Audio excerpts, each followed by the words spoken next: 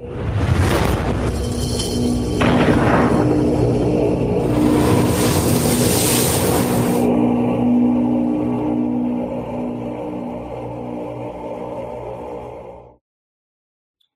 right. How's everybody doing? Hope you're well. Welcome back to the Onyx Report. Y'all know who I am and what it is, and we got a lot to cover tonight. So I hope you guys are willing to buckle up and stay with me. Shout out to those who are already in the house. Y'all know what it is. Brother Malika, always good to see you. Brother Tim Howard, glad you caught that shout out. I didn't know if you caught that, but good to have you in here. Brother Ian, as always, much appreciation for putting up all the information and just being present. Brother Javon, hope you're well. Appreciate that support. So let me do my preliminary, kind of housekeeping things. It's still the middle of finals week, so I'm a little all over the place, but we got a lot to get into tonight. So again, let me start with the preliminaries. Welcome to the Onyx Report, whereas we as Black male justice advocates use critical analysis to uplift Black men and boys. And as usual, we're going to get into plenty of that tonight. I will be opening the lines up for people to come in later in the show because I definitely want to hear people's opinions. What's up? Keep it 100. Good to see you in here. Brother Barry, what's up? Brother Damon, what's happening? So, we're going to get into all of that. But before we do, I'd like to shout out my supporters, subscribers, my members, those who regularly donate to the show. So let's actually do so.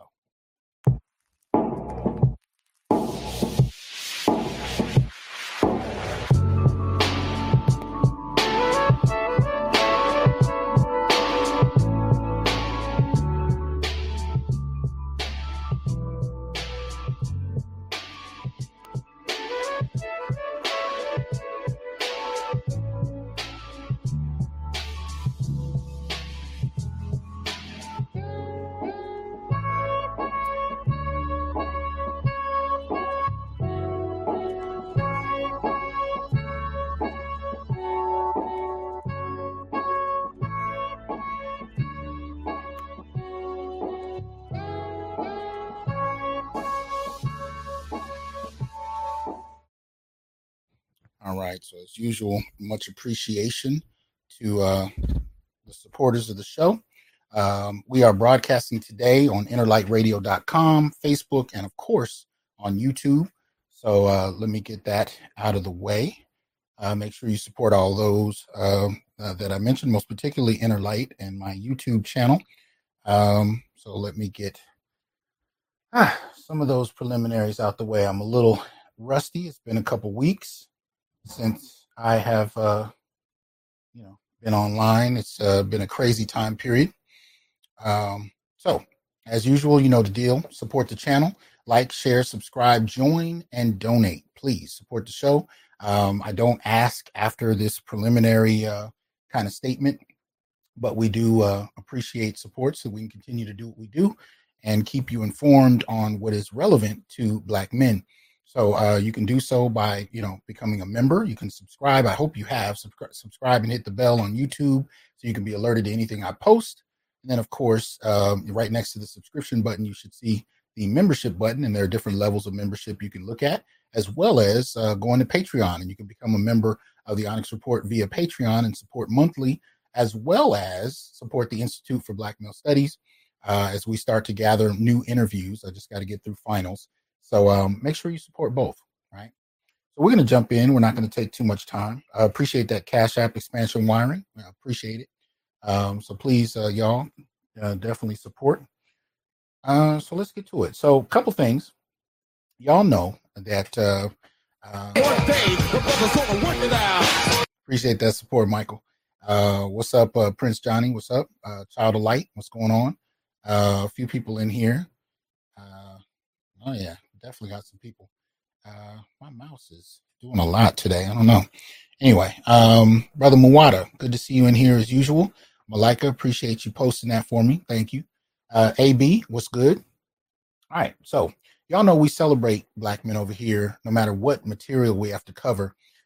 Because yes, I am a Black male studies scholar. I am also the founder of Black masculinism, and I talk about Black masculinism. Appreciate that support, Barry. Thank you. I talk about Black masculinism as both a method of analysis as well as a movement. I think there is a Black masculinist movement where essentially all we're saying is that Black men are looking to their own needs. They're looking to their own experiences as opposed to, kind of falling on their swords and allowing others to take primary residence in their own, in Black men's own worldview. Black men are actually stepping into their own and asking questions that are relevant to their own experience. And that's actually not something that's happened really. So, as far as that's concerned, that's how I frame it. And in light of that, and in the spirit of that, I like to celebrate Black men who. Oh, yeah. Appreciate that support, Troy. Thank you. So we like to celebrate those by identifying what we call the Sacred Black Masculine series. And I do this, really at random as things hit my desk. It's not something I really have to go out and look for because I think examples of Black men doing incredible things or even noteworthy things are actually quite prevalent. So the first one up, shout out to my brother Salim. He sent this to me a little earlier. I wanted to shout it out. This is a brother over at Claremont School of Theology. This was right across the street from where I was at Claremont Graduate University working on my doctorate. I do not know this brother, and I have not read this text. I just found out about it today, but I wanted to shout it out based on the subject matter. So that being said, this is Nicholas Greer, and he writes a text called Care for the Mental and Spiritual Health of Black Men. And he is out of the Claremont School of Theology. So support the text, support the work that centers and focuses on the needs of Black men. Dr. CD2, appreciate that support. Ashes to Snow, appreciate that. What's up, brother Salim? Brother No One, appreciate that support. Getting some love in here. Shout out Salim, what's going on with you, man? Good to see you. Mr. Blue Collar, ain't seen you in a minute. Good to have you in here, man. So yeah, so like I said, shout out to brothers, support his work, check out the book, and if you're not able to get your hands on it, at least share it so that others who may need to know about it do so. MLR, appreciate that Cash App support. Thank you, sir. So let's keep it moving because, like I said, we got a lot. Brother Damon, appreciate that support, man. Now this one, I don't have any additional information. Officer Faulkner, good to have you in here, man. I hope to see you up here later. I don't know what you're into though. We got to get some work done. But I only have the information available on the post. So I want to preface this by saying I do hope, this is accurate. I have no reason to suggest it isn't. But I just need to qualify that because I only have access to the information available. But I did want to acknowledge it. This is from a Facebook post, and it reads, this is from Michael Dean Shelton, December 13th. And it reads, this man drove half an hour with a grill and a truckload of food and parked right in the middle of Mayfield, Kentucky. He said, I know they don't have electricity, no restaurants, no running water. I just figured I would do what I could do. So I showed up with some food and some water. And this man's name is Jim Finch. Be like Jim Finch. So shout out to Jim Finch, right, for doing that, helping people who are in the midst of all kinds of turmoil. And we know there's plenty of that going around. Power outages, shipping, slow shipping, all kinds of things that are going on right now where people are struggling. I can tell you here in Fresno, it's been below 50 degrees. And I know some parts of the country are laughing at that. Other parts are like, what? But at the end of the day, that's pretty cold for out here. And it's especially cold if you're sleeping under a bridge. You know what I mean? So support those who definitely could use the help, and shout out to the example that one Jim Finch has laid out. So if you're in a position to do something, please do so, and shout out to you. Let's see. All right. So let me get some of this out of the way. Now, we have a couple special shout outs. Kind of a difficult week in some respects. I'm not going to go into depth on all three, but I just want to point out and acknowledge the significance of the moment. Shout out to one Patrice Malidoma Somé. If you're not familiar, if nothing else, pick up his book of Water and the Spirit. He passed away December 9th. Very powerful brother, very powerful text, very powerful work. Appreciate that support, Game Over. Thank you. But definitely check him out. I just found out about this not too long ago. I was kind of surprised. And there's one I did not include. Damn. Dang it. I wanted to at least acknowledge it, but I don't think.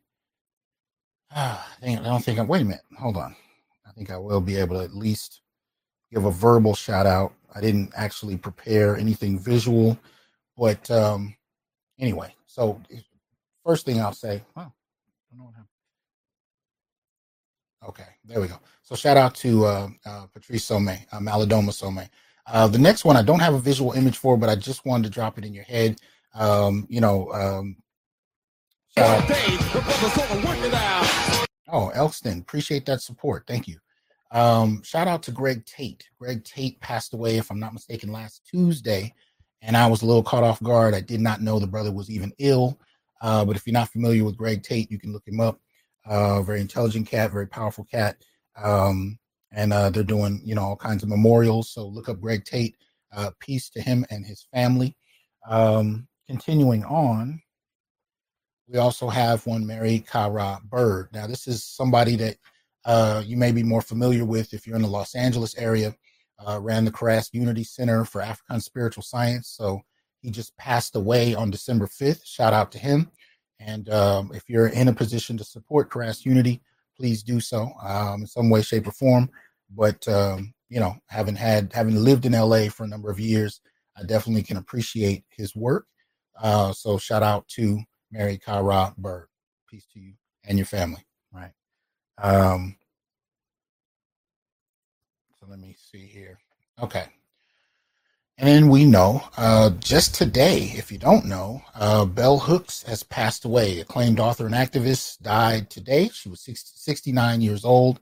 I was, shocked. Apparently she was ill for a while. I had not heard that she was even ill, but just wanted to put that out there just so you're alerted to that, and peace to her and her family. You know what I mean? I haven't always agreed with a number of things she wrote, but I do appreciate her efforts and her overall work. So acknowledging Bell Hooks' piece. So, this year, we've talked about this since last year. There's been a lot of people transitioning, and it's just kind of a little bit of a surprise in many cases. A couple public service announcements, we'll get through very quickly. I'm not even going to say much about this. This is really an opportunity for my geeks to go out and do some additional research if you're interested. This is Doctor Strange's new comic book replacement as the Sorcerer Supreme. Her name is Clea. So apparently she's a past love interest. I have not read Doctor Strange in quite a few years. I think I stopped reading after Brother Voodoo was no longer the Sorcerer Supreme. But, just to I do this not necessarily to delve in deep on Doctor Strange, just to kind of tip your hat to the direction we're seeing things. And yet again, we're seeing more the kind of gender swapping that's going on. I'm not, I don't have a dog in the fight as far as Doctor Strange is concerned. Unless you're talking about Brother Voodoo, then we have a different conversation. But as far as this is concerned, just kind of tipping your hat to it, saying, this is what we're looking at. So, yeah, somebody, Trouble Man, is saying that was his ex-wife. You know what it is. So just to keep you alert, in the comics, they're saying that Doctor Strange has died. And so this is the new story that's going on now, right? And we know the movie for Spider-Man comes out tomorrow. So I will be taking my son to see that. And we'll see if there's any kind of acknowledgement of this in that. I doubt it, but, we'll see. All right. This one, a little different. This was a caption. Or a meme, I guess, that was posted on my page that I had looked into some years ago, and I just kind of wanted to shout it out real quick. And in the image, for those on Inner Light Radio that can't see it, there's a number of rectangular holes dug in the ground, and a picture of several black boys standing next to white men. And the caption reads, "After almost a century of open secrets about truly horrific conditions, the notorious Florida School for Boys finally closed in 2011. The very next year, archaeologists discovered evidence it was far, far worse than anyone thought. So you have the death of Black boys at the hands of this institution. Anybody that's interested, delve into the Florida School for Boys more in depth. Again, they just closed in 2011, but I think there's still quite a bit of information coming out. So when we talk about the experiences and the educational kind of difficulties Black boys face, this is part of that legacy, right? Part of that legacy of what Black boys navigate and how they experience being regarded. This is part of the educational experience of Black boys, and it needs to be called out. So if you have any information, please feel free to share it in the chat. If you will, give people an opportunity to delve into it more deeply if you know anything about it. But otherwise, look up Florida School for Boys to delve into the experience of these boys. All right. All right. So like I said, we got a lot to cover.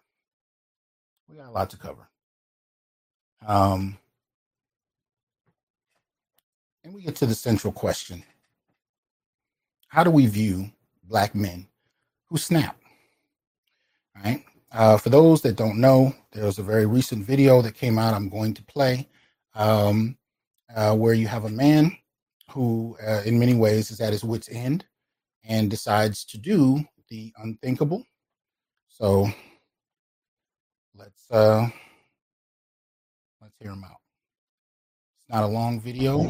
I've been going through a custody battle. I've been going through having my ex-wife say I molested my children and all kinds of craziness. Been fighting.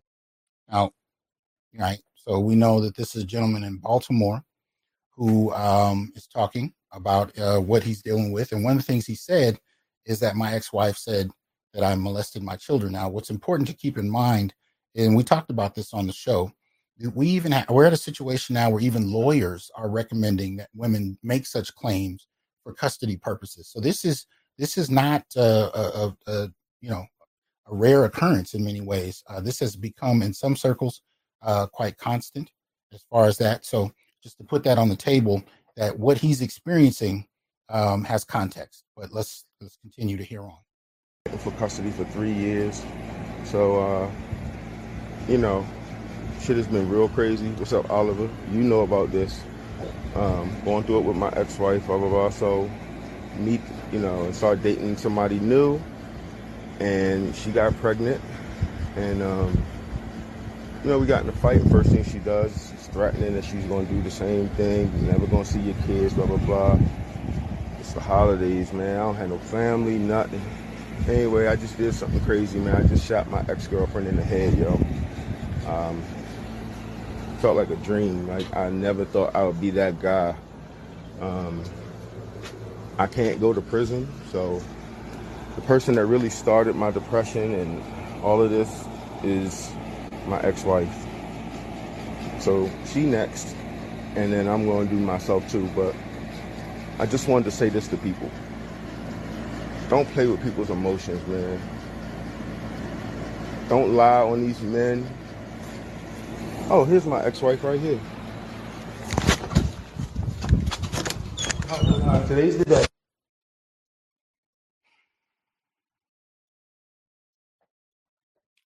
I can tell you that first time I saw that, I really couldn't even give a caption. Those of you who follow me on social media know when I posted it, really the only two words I had up there was "Dear God." You know what I mean? Just to see, that kind of situation play out. From my understanding, his kids were in the car. Here we go. So the article I'm referencing is in the Baltimore Sun. Title of it reads, Police, it says, man fatally shot ex-girlfriend in Baltimore before killing ex-wife and himself in Columbia, broadcast his intentions on Facebook video. Says a man forced his way into the Federal Hill home and shot his girlfriend to death Saturday afternoon before heading to Columbia, where he gunned down his ex-wife and took his own life. Between killings, the suspect took to Facebook Live outside of the Columbia apartment building, where he says he is upset about custody issues with both women. As you guys know, I'm going to skip through some of this because it just kind of goes over what we just saw. It It says the Facebook video was reposted to Twitter by a woman who wrote that she was friends with the gunman. The apartment building number visible in the video is the same that county police had blocked off Saturday evening. This is a terrible tragedy. Baltimore Police Commissioner Michael Harrison told reporters near the city crime scene, "Our thoughts and prayers are with the family of these victims." Authorities said they were not identifying the gunman or victims until they had been able to reach next of kin. Sherry Llewellyn, a Howard County police spokeswoman, confirmed the gunman's relationship to the two victims. On his Facebook page, he posted often about working as a nurse anesthetist. Yeah, I'm not going to get that tonight. So, right, this is a lot of what we're dealing with. A lot of what we're dealing with today. This is ridiculous, right? Let me skip ahead here. A neighbor who declined to be identified said her Ring security camera picked up the sound of 6 gunshots inside the residence. Harrison said officers found a dead woman who had been shot. The officers alerted homicide detectives. The woman was 41 years old. Shortly thereafter, Baltimore investigators learned about a video on social media in which the suspect described his intent to commit another homicide in Columbia. Harrison said they notified Howard County Police immediately. Officers had been dispatched around 2:08 p.m. for shots fired in the 7300 block of Edenbrook Drive in Columbia. When they arrived at 2:14, they found 2 people dead in the vestibule of an apartment building, Madison at Edenbrook Apartments. The dead woman was believed to be in her 40s. Let me see. And they talk a little bit about the neighbors. But to my understanding from another article I read, the kids were, I believe, 2 children that were in a vehicle, and they were unharmed, to my knowledge, physically speaking. But this is incredibly tragic. I had nothing. I was so shocked when I read it. Sad to hear. But I want to be completely clear. I do not support intimate partner homicide at all. The most I can say is if you're dealing in self-defense, you gotta do what you have to do. But short of that, there's in no way that I advocate for intimate partner homicide. I will also say, secondly, especially as we go into the holidays, and that's one of the things he pointed out, right? He said, we're going into the holidays and I ain't got no family. I say this every year on Facebook, on social media, and then, when I transitioned into radio as well as onto YouTube, every year I say, look, especially around the holidays, make sure that you have support. I don't care if it's a therapist or if you can't do a therapist, at the very least, having some people around you that value you and appreciate you in one way, shape, or form. But make sure you have those around you that care, because this tends to be the season where suicide rates go up across race. So I can definitely say for Black men, I definitely will urge that you seek out support. Again, going into the season, the transition from Christmas to the new year tends to be fairly difficult for a lot of people. And we know last year, with the pandemic to the extreme where it was, where everybody was sheltered, it was that much more. I'm still waiting for data to come out on just how impactful 2020 was. But at the end of the day, if you're having feelings of hurting others, and most particularly of hurting yourself, and damn sure if you were having feelings about hurting children, you definitely need to seek out help as soon as possible, right? So please do so. And I would appreciate if someone in the comment section could post the suicide hotline number. I usually have such a thing prepared, but I would appreciate it if you're willing to do that, because I just want to make sure that people have access to that. Right? This tends to be a very difficult time period, especially when folks are going through quite a bit. So, again, terribly sad situation. And I am a strong advocate of making sure you have support, particularly around mental health lines as we go through what we go through. Right? I just want to put that out on the table. But tonight, I am going to have people come up later and we can delve more into the situation directly. I'm a little more concerned with the discussion around the issue, because obviously, especially on YouTube, everybody's been talking about this. It is what it is. It's an important situation, and it is worthy of reflection, dialogue, so on and so forth. But, I see this kind of situation. I see all kinds of all kinds of approaches that really come down to taking this individual man, making him a reflection of all black men, and then at the same time, sometimes by black men themselves, dismissing all black men on one level or another. It's one of the things I've been seeing. I've heard everything from he should have chose better to this is just some black male shit. I've heard, the irrelevance of how people like him feel, whatever's going on.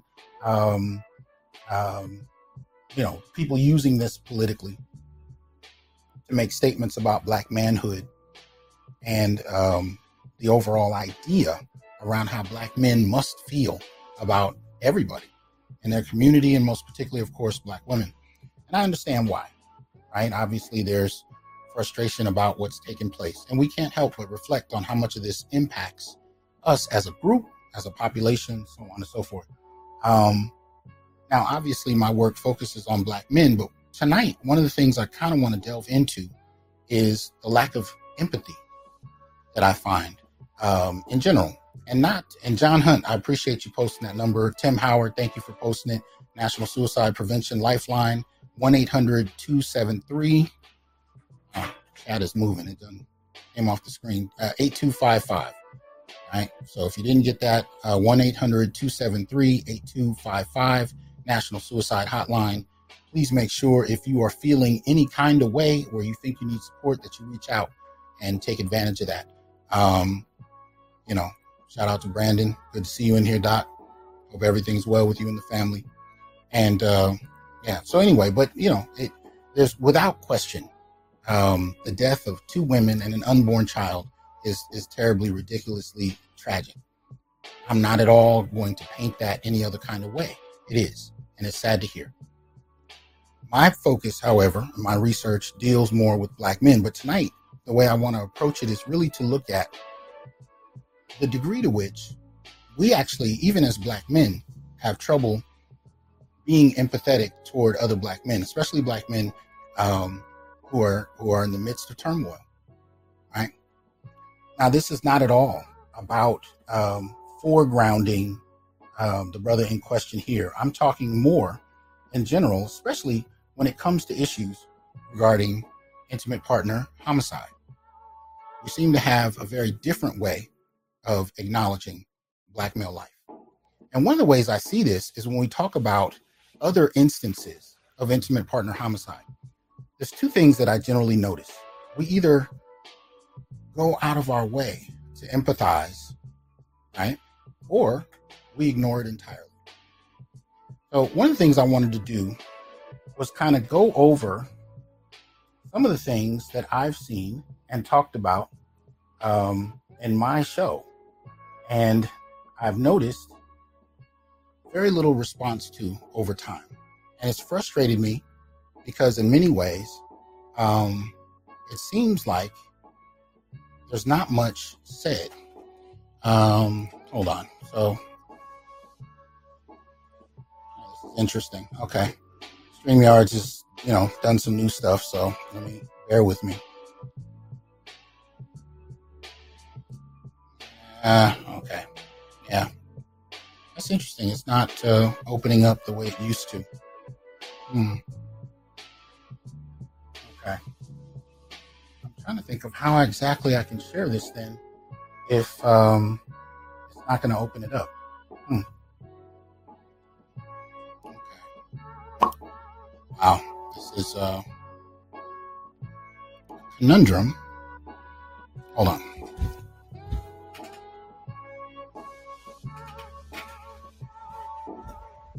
Okay, I think it's might have to go old school with it. So let me see if this might work. So you guys know, I report on all kinds of issues as it pertains to black male vulnerability.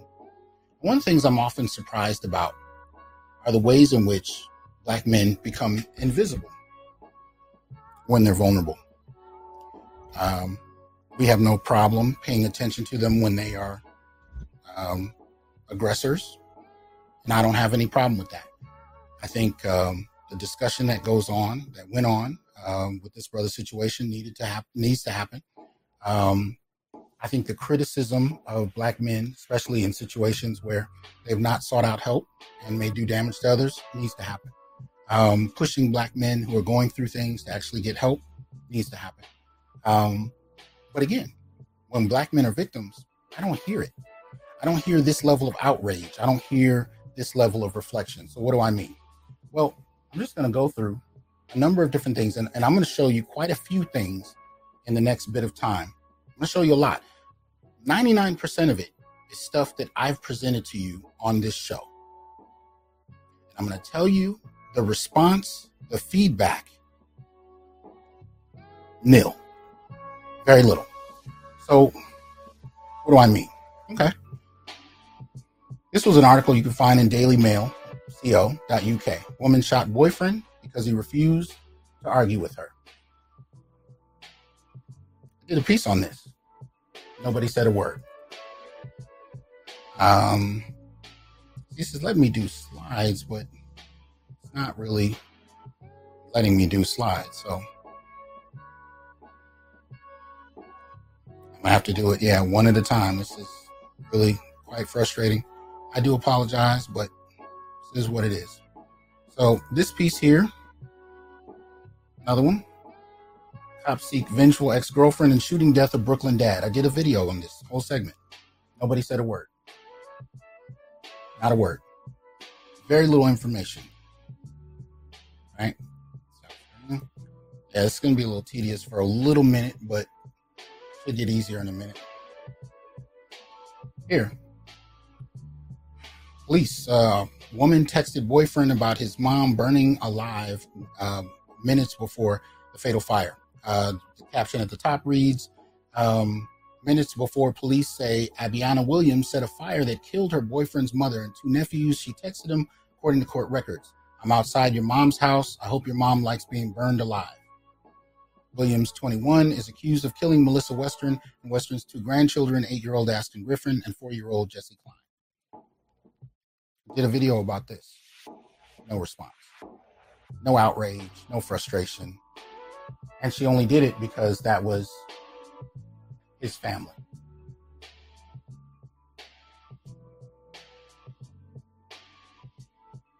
Yep. So, next one. Montgomery cop accused of ramming ex's car into her own while baby on board, then beating man with a bat. Montgomery cop, by the way, was a woman. No response. Did a video on this. And I'm posting it this way so you can actually search the videos yourselves. I'm not going to delve in because I've already done that. But you can go check this out yourself. Quite a few of them that I'm going to go through. And I want to call attention, even in the manosphere, how we are selectively outraged and yet have very little empathy for men. And I'm saying as a society, we have very little empathy for black men. But even here, in circles that are about black men, very little empathy for one another. So another piece, Florida woman used tire iron to beat 3-year-old boy to death. Did a piece on this. I didn't hear outrage. Not at all. A lot of silence. A lot of silence. Next one up. Oh, hold on. Screen is adjusting. All right. Dailymail.co.uk. Mom drowned 2 infant daughters because organs were worth money. Did a video on this. No response. Right. Now here's the thing. We talk about these instances that we're looking at today. Right. When I post these on social media or even cover them in videos, the primary response that I get from people is twofold. Either it's that we immediately assume that she has a condition, postpartum or something of that nature, even when we have no evidence of that. We still assume it. We give her the benefit of the doubt, or we ignore it entirely. Next one up. Illinois woman allegedly shot boyfriend, then video chatted other girlfriend. I just posted another one on my Facebook page a couple days ago about a woman who, I I guess his girlfriend sent pictures that he was asleep at her house. She waited for him to come home, made love to him, and then cut off his penis. Posted that on Facebook. Very little response. Very little. Now, let me do this. Hopefully this part will go a little smoother. Like I said, looks like StreamYard changed a few things, so I just want to make sure these are smooth. So here we go. Next one up. See it for yourself. You see the URL, right? Ex-wife's murder for hire flops when hitman runs to authorities in Florida, feds say. Look that up. Now, this one actually didn't go through, but still, very little comment when I posted this. Woman arrested for allegedly shooting her husband, right? Kemper County deputies responded to a domestic call between a husband and wife around 4:30 a.m. Saturday morning on Rosie Coast Road, according to the sheriff's office. This is dated October 2nd, 2021. After an initial investigation, law enforcement determined that the wife had shot her husband. 32-year-old Dorothea Crow was arrested for aggravated assault and domestic violence.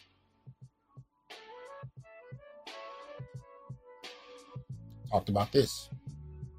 No response. No empathy. No acknowledgement.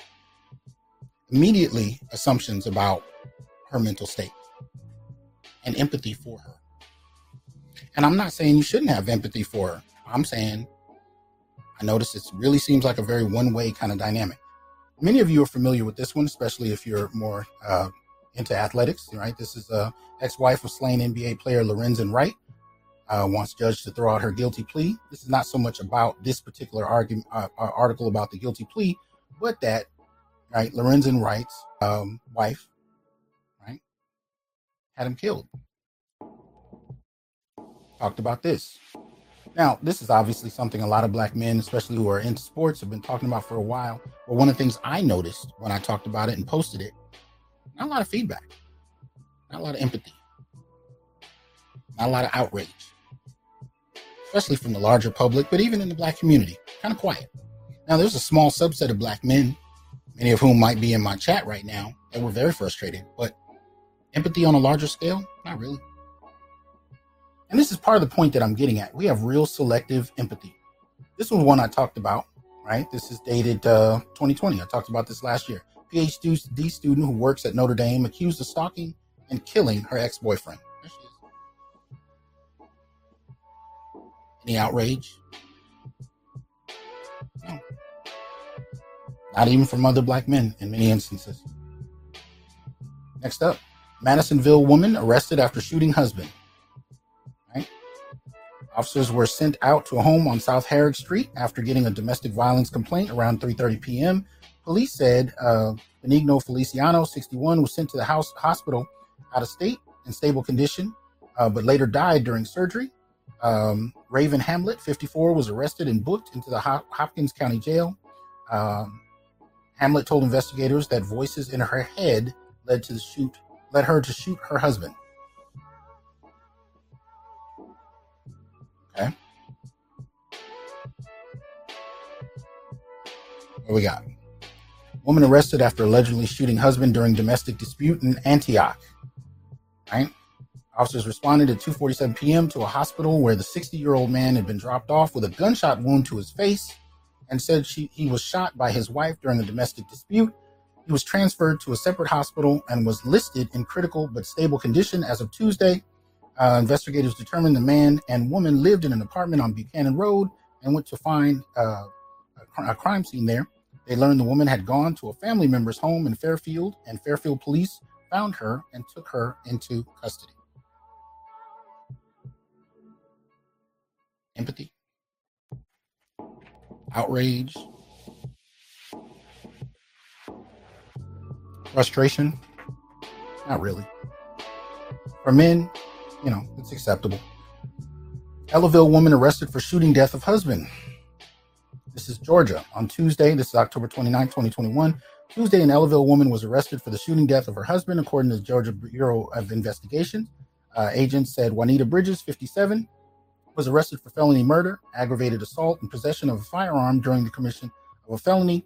A release said Schley County deputies responded to a home in the 200 block of Georgia Highway 240 East after receiving reports that someone had been shot. Deputies say they found Bobby Bridges with a gunshot wound to his chest. Juanita, Bobby's wife, was also in the home and gave deputies a handgun. She told deputies that she shot her husband.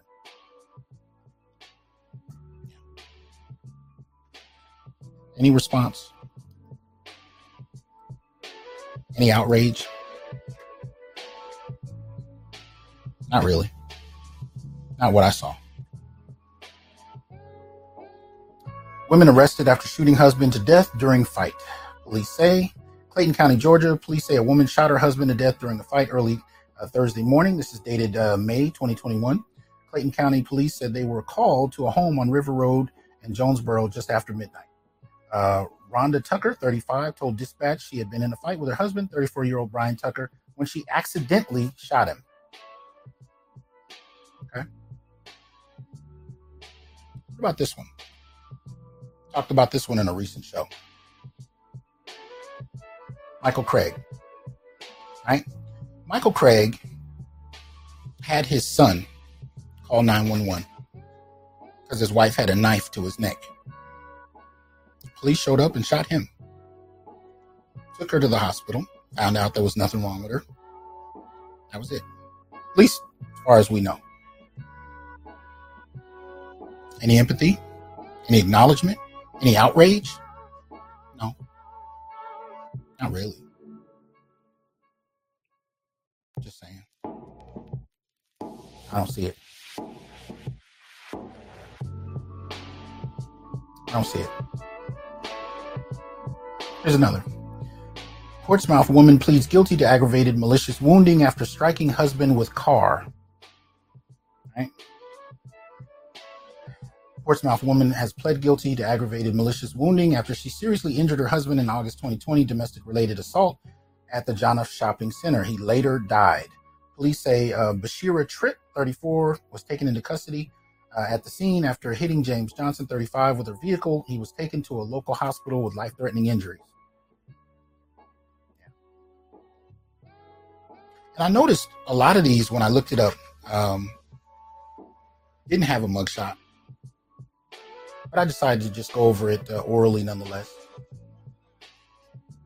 Appreciate that support, Henry Garner. Thank you. Right. And I think I played the video to that one on my show when I initially reported on it. Here's another. Report outlines new details in Henderson vehicular homicide case. Right. A woman accused of running over and killing her boyfriend in Henderson last week told police she had previously been arrested and accused of hitting a social worker with a vehicle. Danica Kane, 33, was arrested February 23rd on one count of murder, according to court records. This is dated March 2021, this year.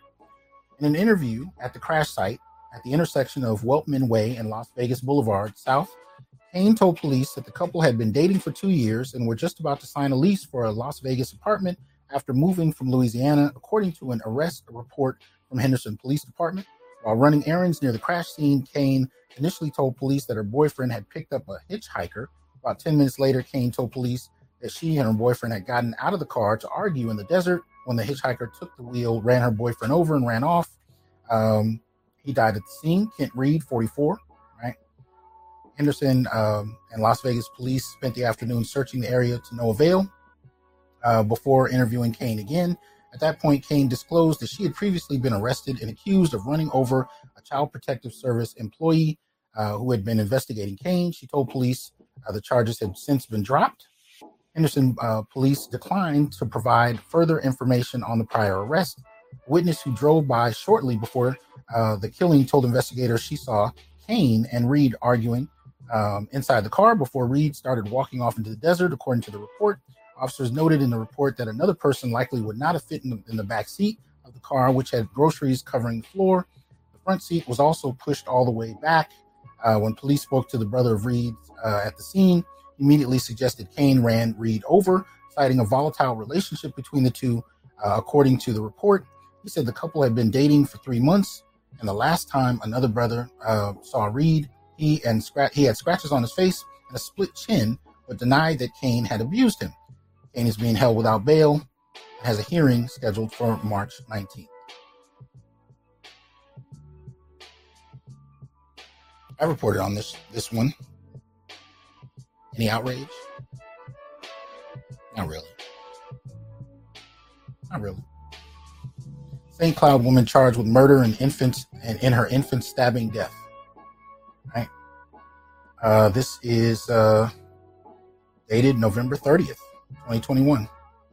Right. Minnesota. St. Cloud woman is charged with the murder in connection with the death of her 3-month-old child. Right. This is Fardusa Omar Abdillahi, 26 years old. Right. Now, again, the reason I post this one is because when we talk about it, we tend to extend as many options as we can to explain what happened and why. Mental health, postpartum, you name it. And we have responses that are etched in stone that immediately come up whenever I post something like this. When I post men who engage in some type of assault of some sort,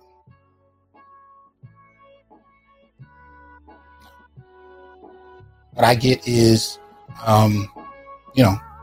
he deserved it, or he deserves what's about to happen. I get, he should have chose better.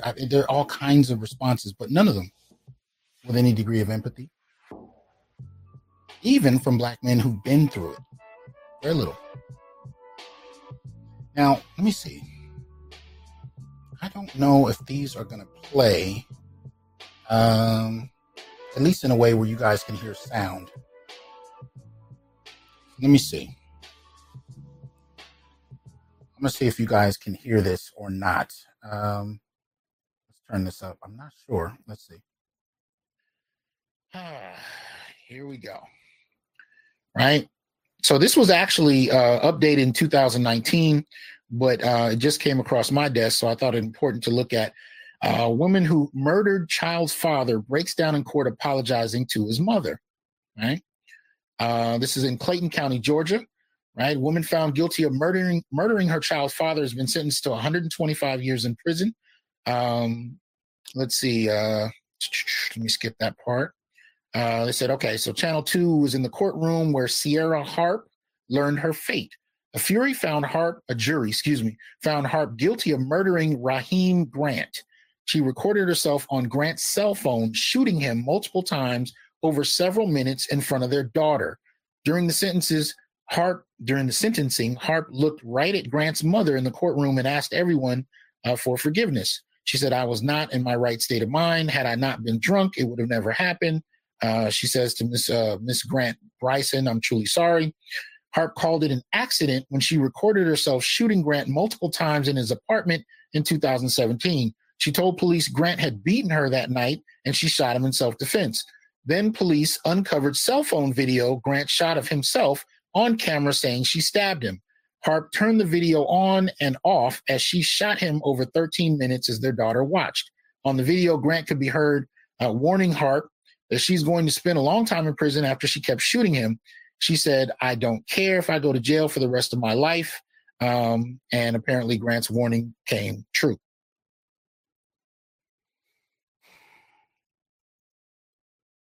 Any empathy there? Not really. Outrage? No, not really. Let's try another. That this would be received were this the other way around. There's just no way in the world that a man could run over his girl and this be, taken as funny or taken as something worthy of, dismissal. I'm told, some argued that this was fake. I don't think it is, but some argued it is. And I've been known to be mistaken. Some of these things can be. But what isn't fake are the comments. Well, let's hear what the comments are. And depending on where you watch this video, the comments are ridiculous. Now, first and foremost, I obviously didn't play the sound. But if you listen to the sound, the woman recording, because I think it's a woman, but I'm pretty sure it is laughing the entire time.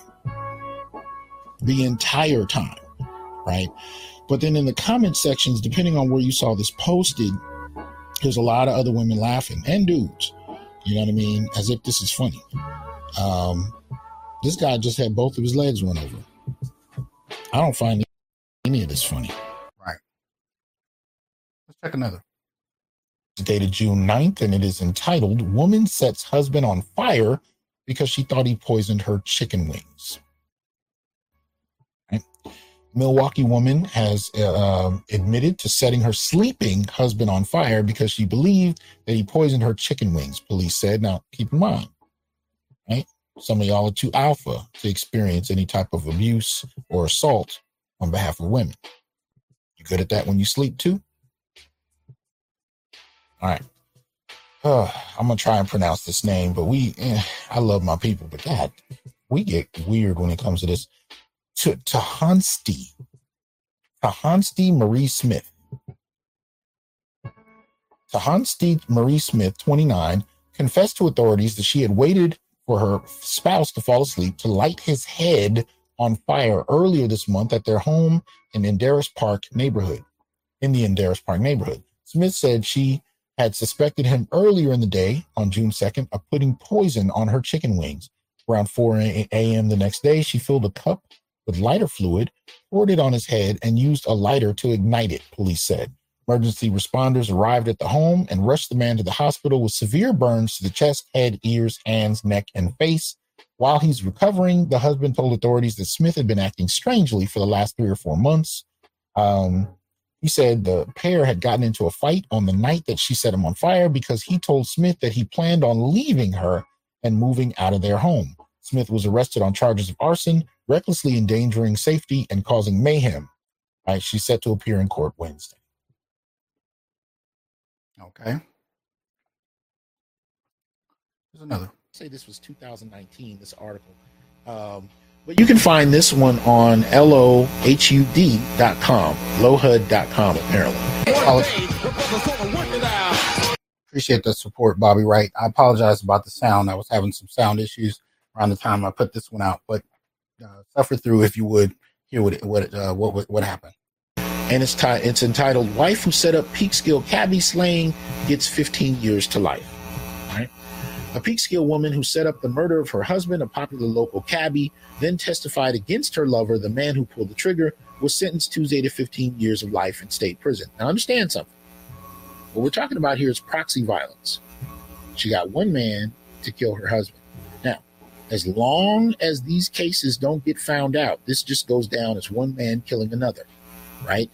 It doesn't associate with the woman at all. So when we look at numbers of, intimate partner homicides, or it's not even labeled intimate partner homicides, it's just labeled murder, right? The cabbie, the husband, just murdered. It's not classified as intimate partner homicide, and she's not considered a murderer in most cases, as long as she's not found out. So this obscures the numbers on how often this happens. But anyway, Beatrice Camper, 62, was sentenced by Judge Barbara G. Zambelli as part of a deal in which she pleaded guilty to second-degree murder in the 2012 shooting death of Terry Camper, 53. She was, she's about 9 years older than him. Interesting.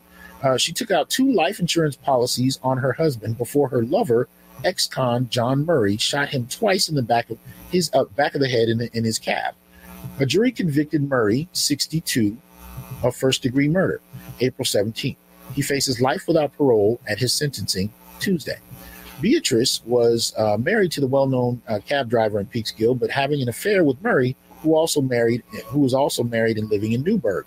After setting up her husband's murder, she played the grieving widow, even calling him her soulmate. Peekskill detectives found her linked to the ex-con when they searched her apartment and discovered a trove of letters Murray had sent her from prison.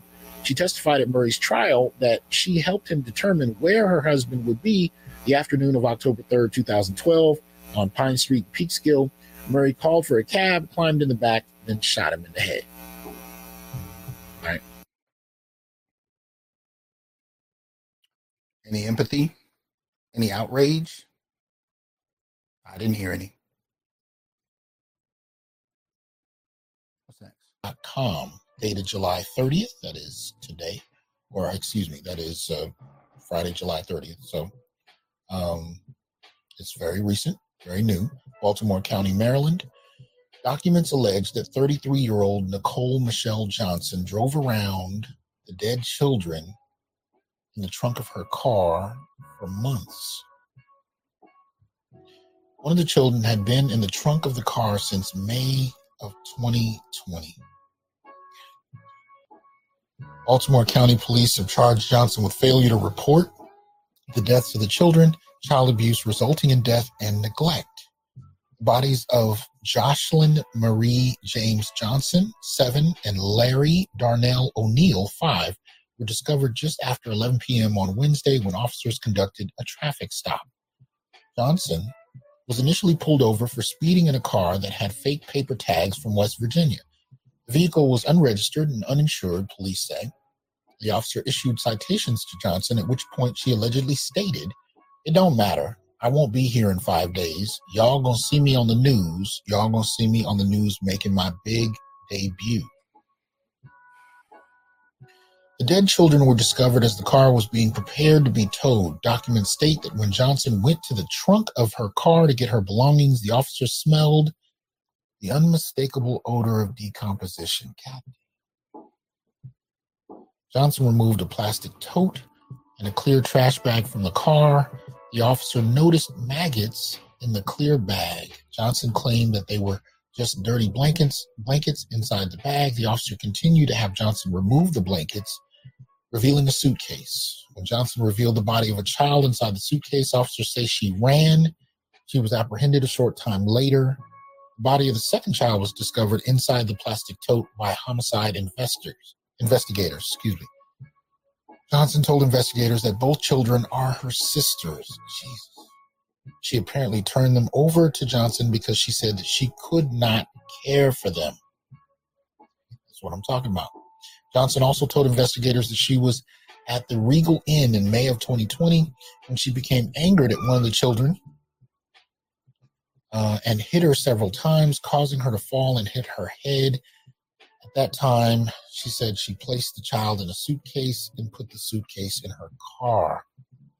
Johnson also told investigators about a time 2 months ago when the second child wanted to lay down in the back of her car. Johnson said she noticed blood on the child's left leg, but didn't say more about the injury. The child never woke up. At that point, she put the child in the tote and kept him in the trunk next to his sister. The autopsy revealed how malnourished the children were. The 7-year-old child weighed 18 pounds when she died. Her 5-year-old brother weighed 21 pounds. Now look, I got 6 more videos like that, and I might, at your request, when I open up the stream, play them. But what's my point? Now, there's 2 separate segments, right? We obviously see intimate partner homicide, and then we see the treatment of children, right? Particularly the homicide of children. Now, I post the intimate partner homicide to show you how even when Black men are victims, there's no empathy, there's no outrage, not even from many brothers themselves. But also, when we talk about, when we talk about,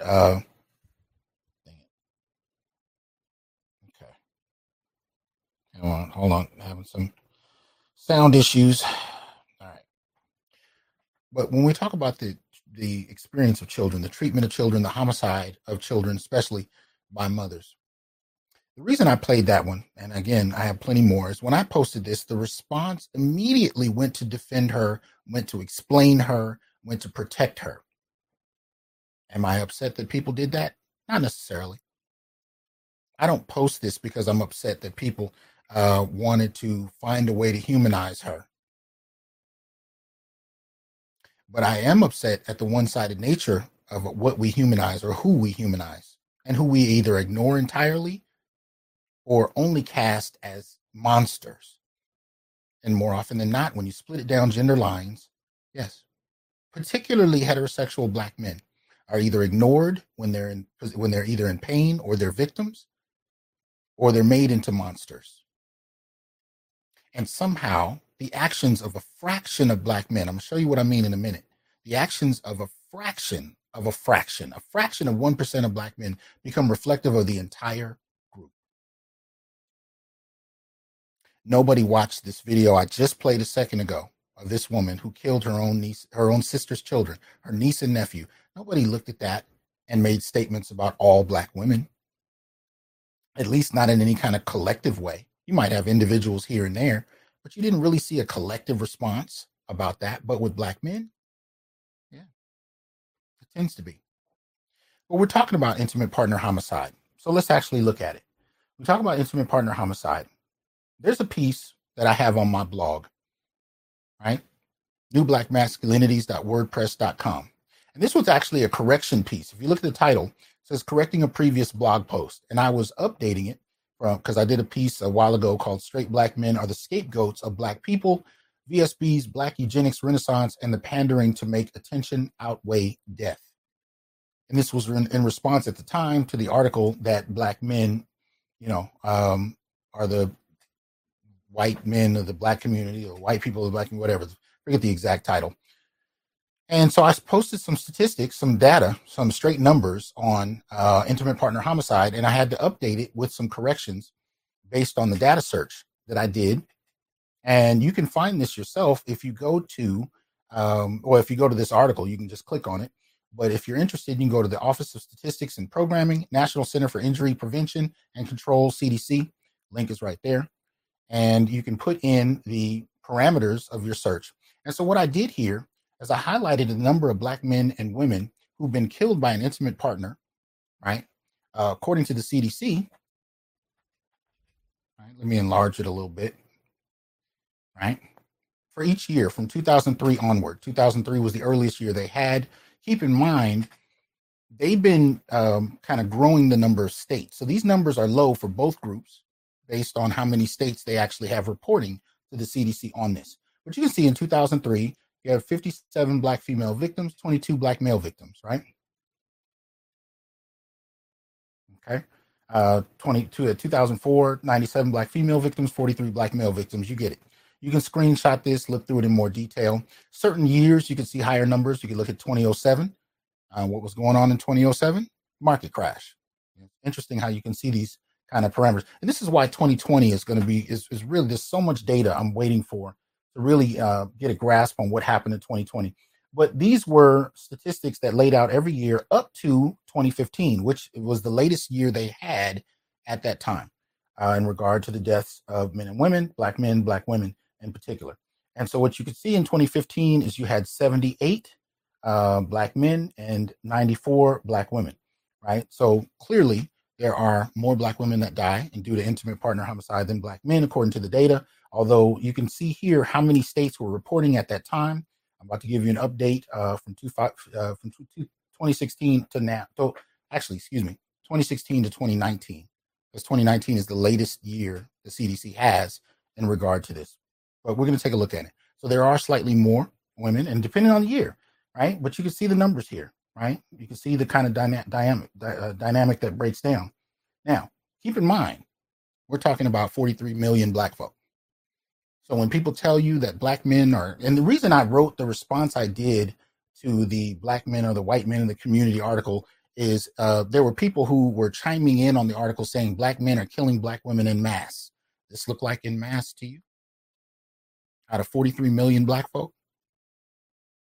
Well, let's look at some of the more recent numbers. Just produced these today, right? I don't know if I can shrink this. Oh, yeah, beautiful. All right, or raise it, I should say. So here you have 2015 to 2019. These are the numbers of black males that have been killed. And notice there are only a few states.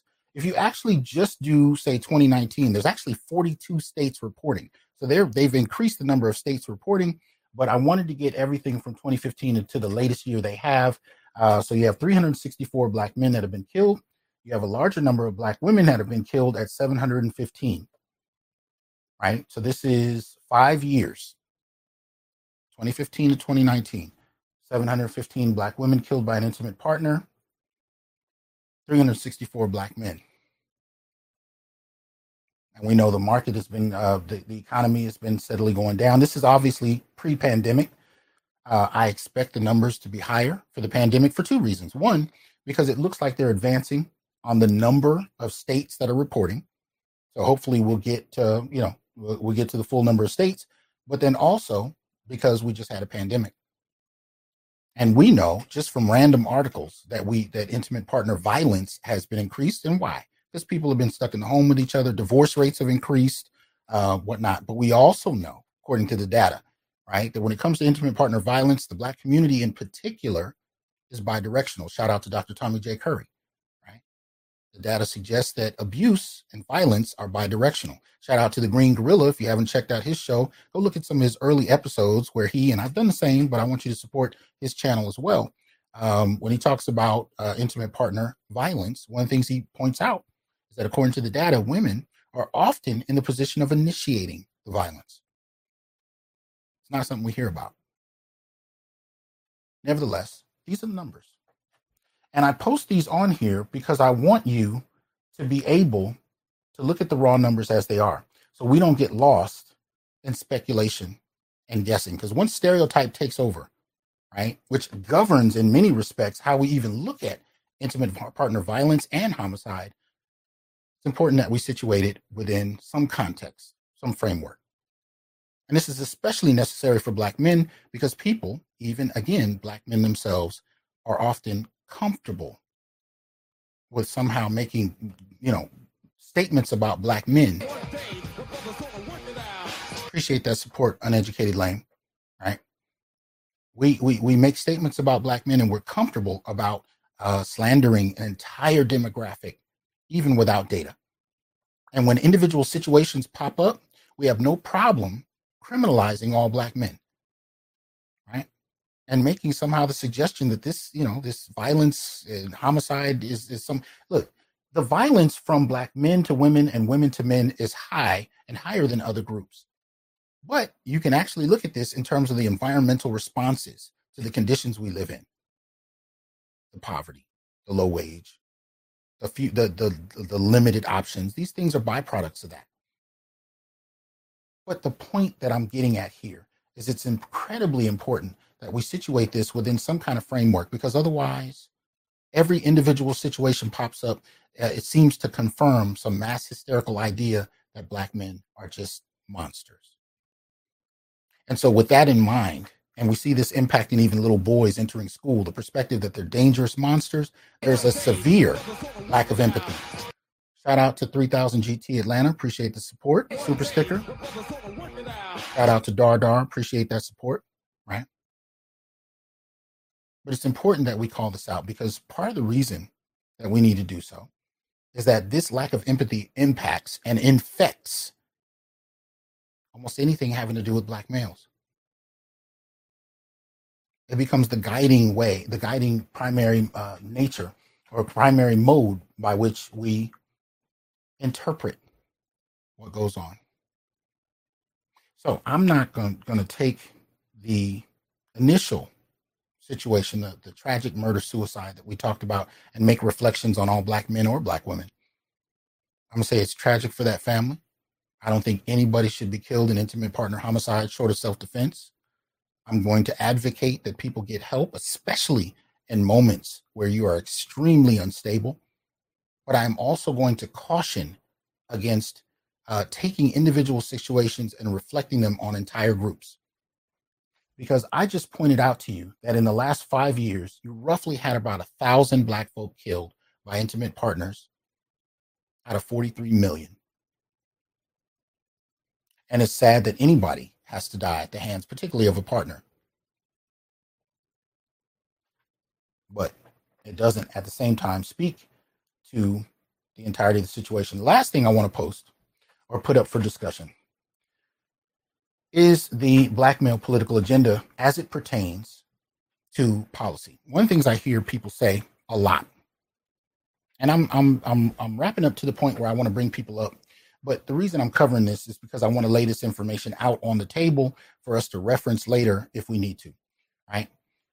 So I created the Black male political agenda last year, and almost every point, I think I did write maybe one toward the end. I think almost every point on here has been contributed by listeners, by subscribers, some of them who are named, some of them who didn't want to be named, right? And the first one on here, the first point, the first political point, these are all policy proposals written by Black men. And the very first point up there is family court reform. And why is that important? Because we know that when we're talking about systems, when we're talking about policies, they have an impact on individuals and families that largely can go unreflected upon, unacknowledged. Hold on. My apologies. I'm having a little bit of a technical issue. Let me see if I can resolve it. I don't think you guys can see it, but it is definitely impacting me. So, all right. For some reason, it will not go away. All right. Bear with me one moment. I'm trying to get through this so I can bring you guys up, and I will do so in a moment. This should not take long, but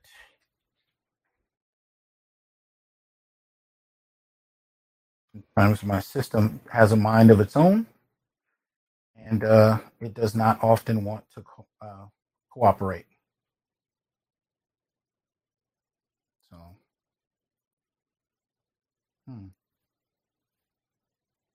that's interesting. Wow. Okay, some of the sound is coming back in. It's always something. I mean, okay, here we go. I think this will fix it.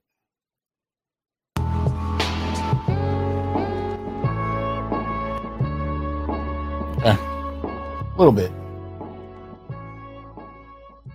It's always strange when your system starts acting different. Anyway, apologize for the little momentary break, but trying to get stuff to work, and sometimes they do, sometimes they don't. Anyway, so what I was talking about, family court reform was the first point put forth by Black men in support of a Black male political agenda, right? And what they did was they listed out a number of different subsegments: A, B, C, D, E, F, G, H, I, J, K. And K has 4 parts to it. That's how many different points of policy proposal that Black men put forth. Appreciate the support. Intellectual, I think that's Brooklyn. All right. Congratulations. Going back to the PhD. Good work. Troy West, appreciate the support. All right. So anyway, what I'm pointing out here is you have all of these points that are raised. Now, the reason I bring this up is obviously in terms of the primary death in question this week, or murders in question, and suicides, right? Family court or child support policies were central to his frustration. Now, this is not in any way to absolve him of what happened, but it does, I think, speak to a need for us to have a new conversation about family court policy and the way it impacts people.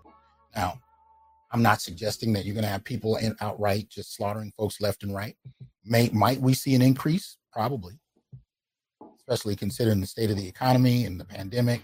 I think for 2020 and 2021, I think we're going to see epic years in regard to intimate partner homicide and intimate partner violence. I think we're going to see a lot more of an increase.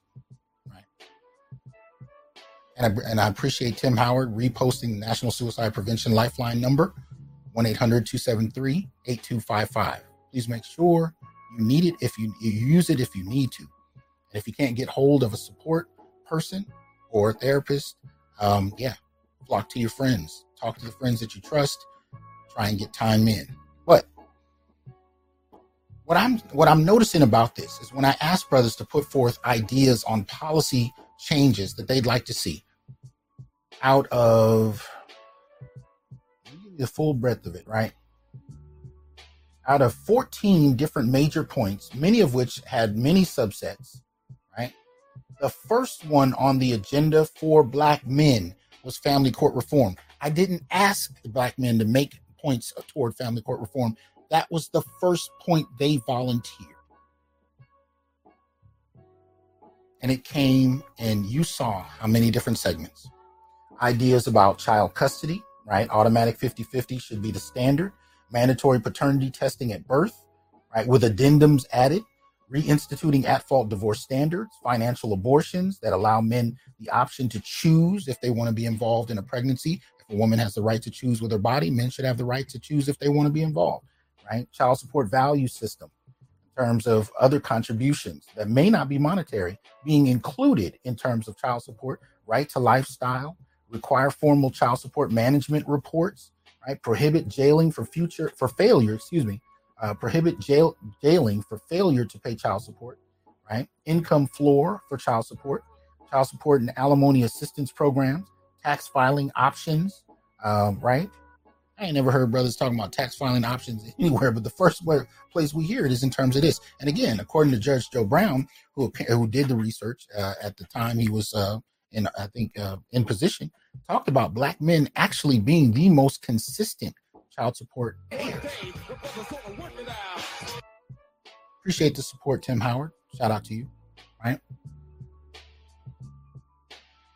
Black men, according to him, were the most consistent payers of child support. So we're not talking about brothers who are running from responsibility, even though that's a very popular trope, but brothers who want a fair way of approaching it, one that does not dehumanize black men or leave them feeling like they have no options. Now, again, this doesn't justify the loss of life. This doesn't justify murder, and it doesn't justify one killing themselves. But we do have to come to grips with the way systems and laws, or i.e. policies, impact individual people's lives, especially when we're talking about a group that for the most part we've dismissed as inhuman. You know, in the South, particular period of time, especially up to the 50s, one of the things that we talk a lot about in my classes is how one person's individual behavior could affect the mass, the group. If you were even a young boy in the South, in the black community, and you were caught stealing from a white store or saying something inappropriate in front of whites, doing something inappropriate, hell, in some situations, just looking somebody in the eye, people could be lynched. People could be killed behind the acts of an individual. I see something similar happening on the opposite end when it comes to individual occurrences of abuse or homicide initiated by black male aggressors, that they become reflective of the group. So when people start getting arrested and people assume that somebody has to go to prison, it's much easier to lock up black men. And we know, according to the Innocence Project, that over 50% of those who are found to be innocent are black men. Why is this the case? Why are black men the highest population found to be innocent? Well, because many of them are being thrown in jail unjustly. And why are they being thrown in jail unjustly? Because most don't believe black men are human. And it's much easier to assign crime and fault to black men as a whole, as a group, because of what people already believe. And when we do have an individual situation of an individual man going through crisis, doing things that he does,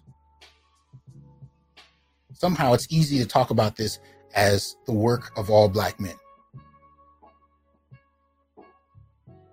We need to stop this. We need to stop this. I implore you to stop this. We need to approach this in a very different way. Now, I'm going to bring some people up. We can have some dialogue. I know I covered a lot, and there's a lot that I did not cover. I apologize if you're on Facebook. I don't know if the link is getting there. I might be able to post it. Hold on. And maybe you can come in. Yeah. Because it's not even, StreamYard is not even showing me the responses from Facebook for the most part. So I apologize if those of you on Facebook have been commenting. They're not necessarily coming up in my stream. Some of them are, but I don't think it's all of them. Anyway, either way, I dropped the link. Feel free to come in. Be respectful. That's one of the things we need to do. We're going to be respectful. We're going to address this issue with some decorum. But at the end of the day, I just wanted to start this discussion with at least this much on the table. I am here because whether right or wrong, whether aggressor or victim, or completely innocent, I stand for the humanity of Black men. And I think it's important that we call out our faults. But I also think it's important that we call out our victimization or just our natural human vulnerability. And we resist the need to use stereotype to frame Black males. Okay? So let me bring up a couple of people so far. Hold on, let me go ahead and put the banners down so we know who we're talking to. That's interesting. It's not coming up. I don't know. StreamYard is acting real different. Can you guys hear me? I got Officer Faulkner up. I got Malika, and then I believe I have J Lock, I think. Can you guys hear me okay? Yeah, I can hear you, big brother. Okay, my apologies. I'm having some technical issues today. And StreamYard is acting real interesting. So, oh, I see. Yeah, they changed a lot. They changed a few things around. So, I do apologize. Here we go. All right. So, starting with Officer Faulkner, he's the first one to come up. How you doing, man? Officer, can you hear me? Okay. I don't think he can hear me. Let's go to Malika. Brother, can you hear me? I can hear you good, brother. Hey, man, what are your thoughts about this? I said this on Brother Dennis's show earlier this week. This is a tragic situation with this brother. I don't give any credence to what he done to these two women. It's wrong, it's crazy, and it's very, very wrong. But I agree. No one cares about us when we have our issues or like when we snap or what causes us to take that. Like I've said in the manosphere and on many platforms, we Black men are seen as disposable, expendable, and unhuman, especially within our community. You know, I'm not giving that any excuse for any Black men to do any crime or to do anything. Mm-hmm. But the problem is we don't peel back the layers to see what is causing us to act a certain way. Just like how you said, so many Black men that are innocent, why do we not dig deeper? Because we're seen as inhuman, because that's how the way we've been bred to be seen as inhuman. Mm-hmm. But when it comes to situations, and you gave a litany of information with these videos of seeing women assault brothers, women assaulting children. These are children that didn't even ask to come here, children that have no relationship, but they are being hurt by women. But like you said, how do we feel about it? Do we feel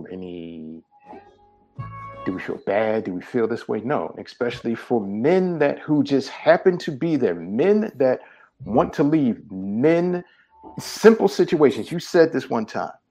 Just because you can have an argument with your woman, does that cause her to cause homicide?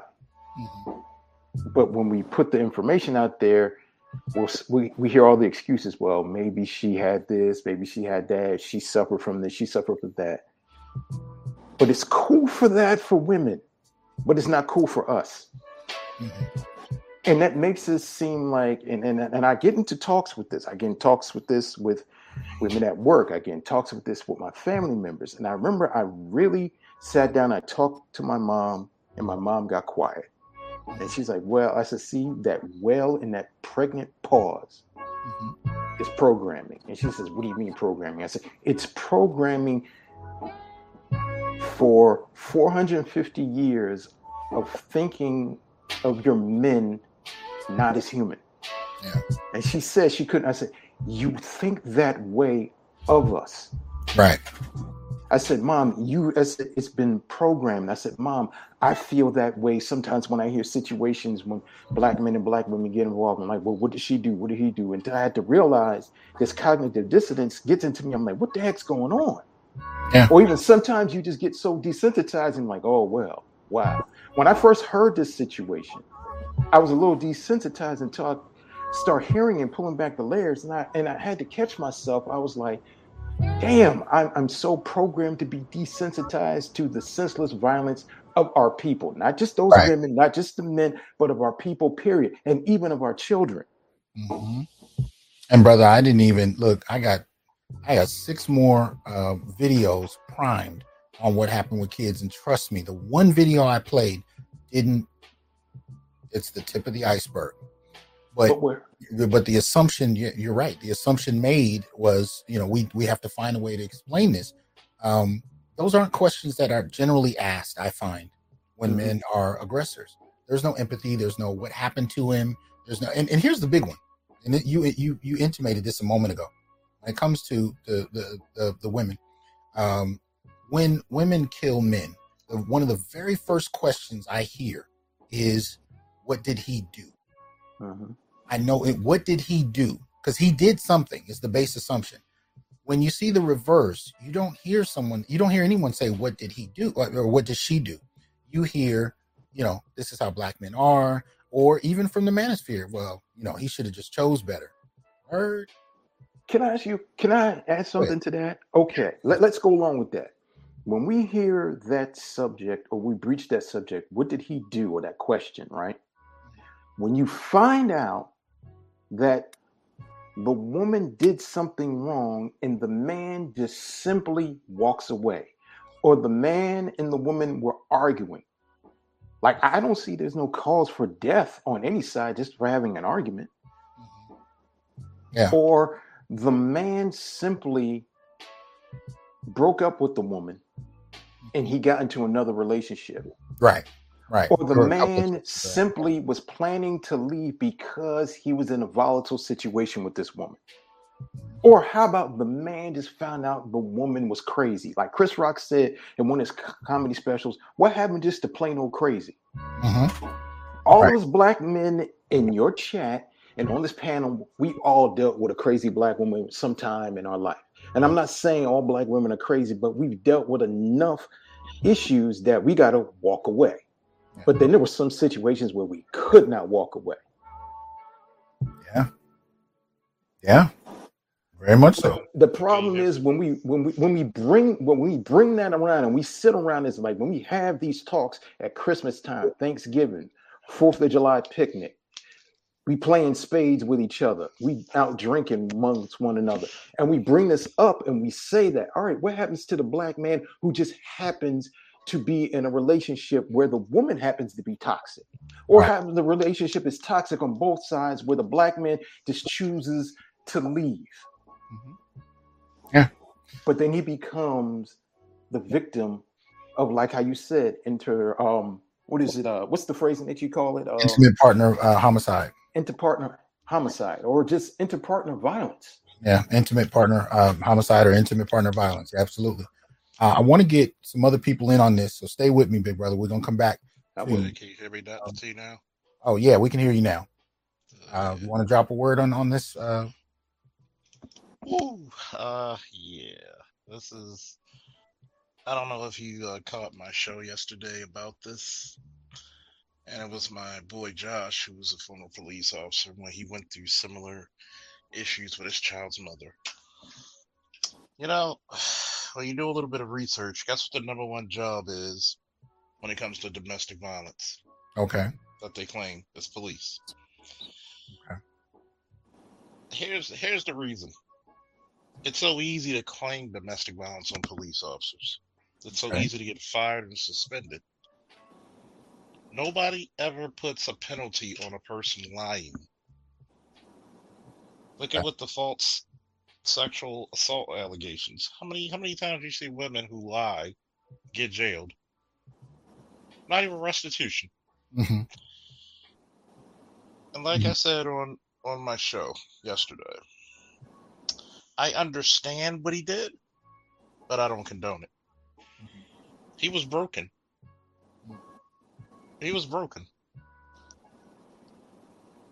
And there's something that I said on my channel as a motto: my brother, my champion, my savior. Don't worry, I'm gonna get when the t-shirts come out, you getting one. Just send me your size, Dr. T. Okay. And think about this. Think about it. Where was his brothers? Yeah. Who were his champions? Who the hell were his saviors? Well, this is one of the reasons why I'm urging brothers to reach out. Mainly because you never know. Sometimes we all get caught up. We're all doing what we're doing. He identified in the video that there were people that knew his plight, but it may not mean nobody cares. It just may mean people were running, doing different things. That's why I'm urging those of you who are listening to this show, if you find yourself in a position where you are feeling that vulnerable and that broken, where you may do damage to someone or yourself, please make sure you reach out for help. Reach out. It may not be that nobody cares. It just may be everybody's doing their thing. But reach out and let somebody know. But let's be honest, Dr. T. When a black man goes through some sugar honey iced tea, yes, it's true that sometimes people can be going through their own day-to-day life, but most of the times it's a sense of indifference. Mm-hmm. Black man doesn't have rights, feelings, or concerns that anyone needs to take a damn issue with. Mm. See, a lot of people don't understand something. I've been in patrol for a decade and a half. Imagine getting called 7 o'clock in the morning. You just hit the gym. You came to roll call. Next thing you know, you got to get the battering ram and and then get the shield and go into the house because a guy possibly shot himself over issues he had with his wife. You got to enter that house not knowing if he's going to return fire, if he's already dead or not. We don't have too many. I'll say this: if it wasn't for the Black Manosphere and a lot of shows like yourself and BGS and others, a lot of black men probably would not be here or in jail. Wow. This is one of the few safe spaces for men. Here, I'm one. This man speaking right now, Charles Faulkner, he saved my life. I gave him his flowers yesterday, and I continue to give him his flowers. I was in a desperate state of despair a few months back over my child, Dr. T, and I was ready to just throw 7 in my shotgun, and I got 99 more rounds behind me just waiting, and I was going to give everybody in my family the business behind my kid. This man and BGS, God bless the both of them. They saved my life. They saved my family's life that day. They really did. They just don't know. Thank you, Charles Faulkner. You my hero. You my savior. You my champ. I appreciate that because I take it very seriously that black men need to have a network. Black men need to have a political party. Black men just need goddamn refuge. Sure. And Amen. I say this with, as Ric Flair would say, with a tear in my eye. It's a damn shame that a man has to go that far before America takes attention. Yeah. It's a damn shame that my boy Josh was telling his story of how his child's mother was constantly lying, would contact him and his girlfriend on Facebook Messenger and try to come out and say, "Hey, you're bothering me." It's been almost 2 straight years he has not seen his daughter. March will make 2 years. Violating the orders that were put in court. Flagrantly. Mm-hmm. But she wants that damn check, right? Yeah. It's kind of funny. You want a child support check, but you're the cause why he got fired. Yeah, and you might end up having to go to jail behind not being able to pay. Oh, he was. Get this. They had a warrant for a civil case of child support, a body attachment. And guess where they served the warrant? At the department. At the department, at headquarters. Because they know where he's going to be at. Yeah. And they make that a point because they want to embarrass him, man. I've been there and I've done that when I was on the force, man. They're going to make sure you get that there. Depending on who your officer is or your superior officer, your supervisor is, Your supervisor might pull you aside, but if you have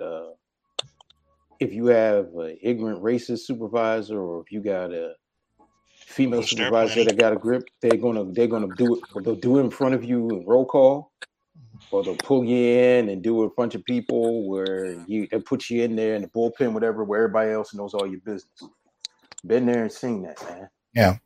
I want to get some of the voices that haven't spoken yet in the discussion, and hopefully when everybody has laid out, a couple of minutes of where they're coming from, you can drop down if you so choose, or you can stay and participate in the dialogue. But I at least want to get some of the brothers on screen to be able to lay out why they came up. So I think is it J Lock? J Lock, is that how you? Hello, J Lock. Okay, he might have stepped away. Brother Ian, go ahead and give us some thoughts about this. Okay. Peace to the panel. Charles, Maleka. I see some other people. 100. Some other folks up in there. Anyways, my thing is this is nothing new. Brian Nichols, basically, he was on the same tip. You know what I'm saying? He got charged with he went to court for rape. He was found not guilty by whatever means, but the court gives, sets its bar for being not guilty, whether he did it, I don't know. But the point is, he was found not guilty, through by the court through whatever means, and they tried to double jeopardy him. They tried to try him again, and he was like, "Nah, I'm not having that." So he went on the shooting spree here in Atlanta. But all that to say, I mean, the whole idea of accusing black men and ruining their lives, I don't think anybody takes serious. And I say that because I was on the lead attorney's show when he did his. The chick was saying basically a man is not important and this and that and whatever. She can have her whole family raise the kid and not have him have anything to do with the kid. Right. Not caring anything about the child at all, only because of how she felt. But he was a sperm donor. Yeah, basically. Yeah. But I'm even going to go further, because I had an issue with Lead because he took issue with the fact that when I came on, I focused on the black community, the black family dynamic, and he told me, this is a show that had to do, he has a broad-based show, okay, and white men too. But I'm like, but the black community, the black male female dynamic, the white woman, she's following the whole script that the black woman set up. You know what I'm saying? This wasn't pervasive in the white community like that. This was something, that the black woman took, and she went ham with it, and the white woman is still learning some of the misandrous things that the black woman is doing, and she's applying it. So all that to say, so even he's not really taking it serious enough, because furthermore in that discussion, he started talking about the ACLU, and telling the people telling his audience that we need to wait on the ACLU. You know what I'm saying? They're dealing with being, overturning the convictions of innocent black men, and so we need to wait on them. And I'm like, if you putting it all in the hands of and you caping for the ACLU, I don't know if you really are taking this and you understand the total immensity of what we're going through. If you think the ACLU is the organization that's going to take us through, when in fact the ACLU is on a diversity kick anyway. And anything that they're really doing, they're doing for just for exposure, So, so I mean, even those who are educated among us And those who claim to be, champions of black men still are not serious enough and not taking it serious enough. And I say this, and I'll go on record. If a woman knowingly accuses you of sexually assaulting your child, I'm gonna say anything goes. I'll leave it there. Okay, let me get Mr. I think it's Mr. Darku. Can you hear us? Yeah. It's Mr. Darko. The last always sounded like Django. Oh, my bad. All right. No, it's all good. It's all good. I just like to joke people like that. But I mean, for the most part, this is only the beginning. You know what I mean? Because people don't understand the only reason why everybody's talking about this is because there was a Facebook video. Yeah. You know what I mean? Because there was at least 5 to 7 other incidents with literally that whole entire week that people ain't even talking about. There was a cop in Chicago. There was 1 or 2 in Georgia. This is going on all over the country. Like people are just talking about this because they saw the Facebook message and it went viral. But this is happening literally almost either every other day or every week. So yeah. Because I said this on another panel, but what I'm saying, black people don't delete themselves. You know what I'm saying? We've been through slavery, the hardest part of Jim Crow. I mean, every which way of abuse. And, we're not like other folks. You know what I mean? An Asian person, they do that like is, taking a shower. A white boy, he gets a hangnail, you didn't get his order right at the drive-through, and he might as well he go ham. Black folks can take a lot. So what is going on where black men are getting pushed to the level whereby they're going to delete themselves? It doesn't happen. You know what I'm saying? Like this is a new, understand that epigenetics is real. You know what I'm saying? Epigenetics is real. Once something goes into the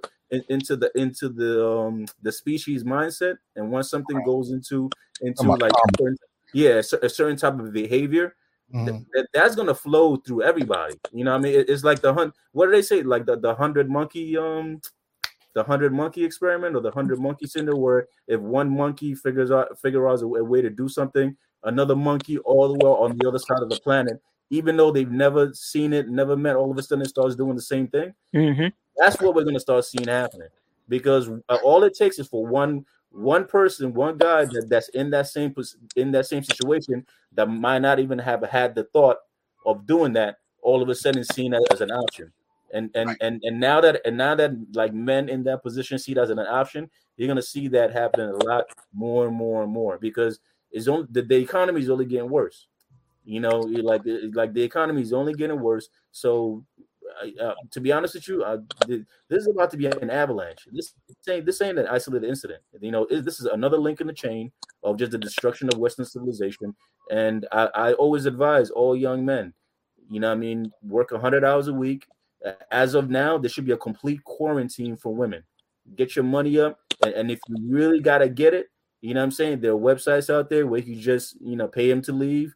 Or just wait, get your passport, fly to Colombia, fly to Brazil, fly overseas, get your rocks up, come back, work.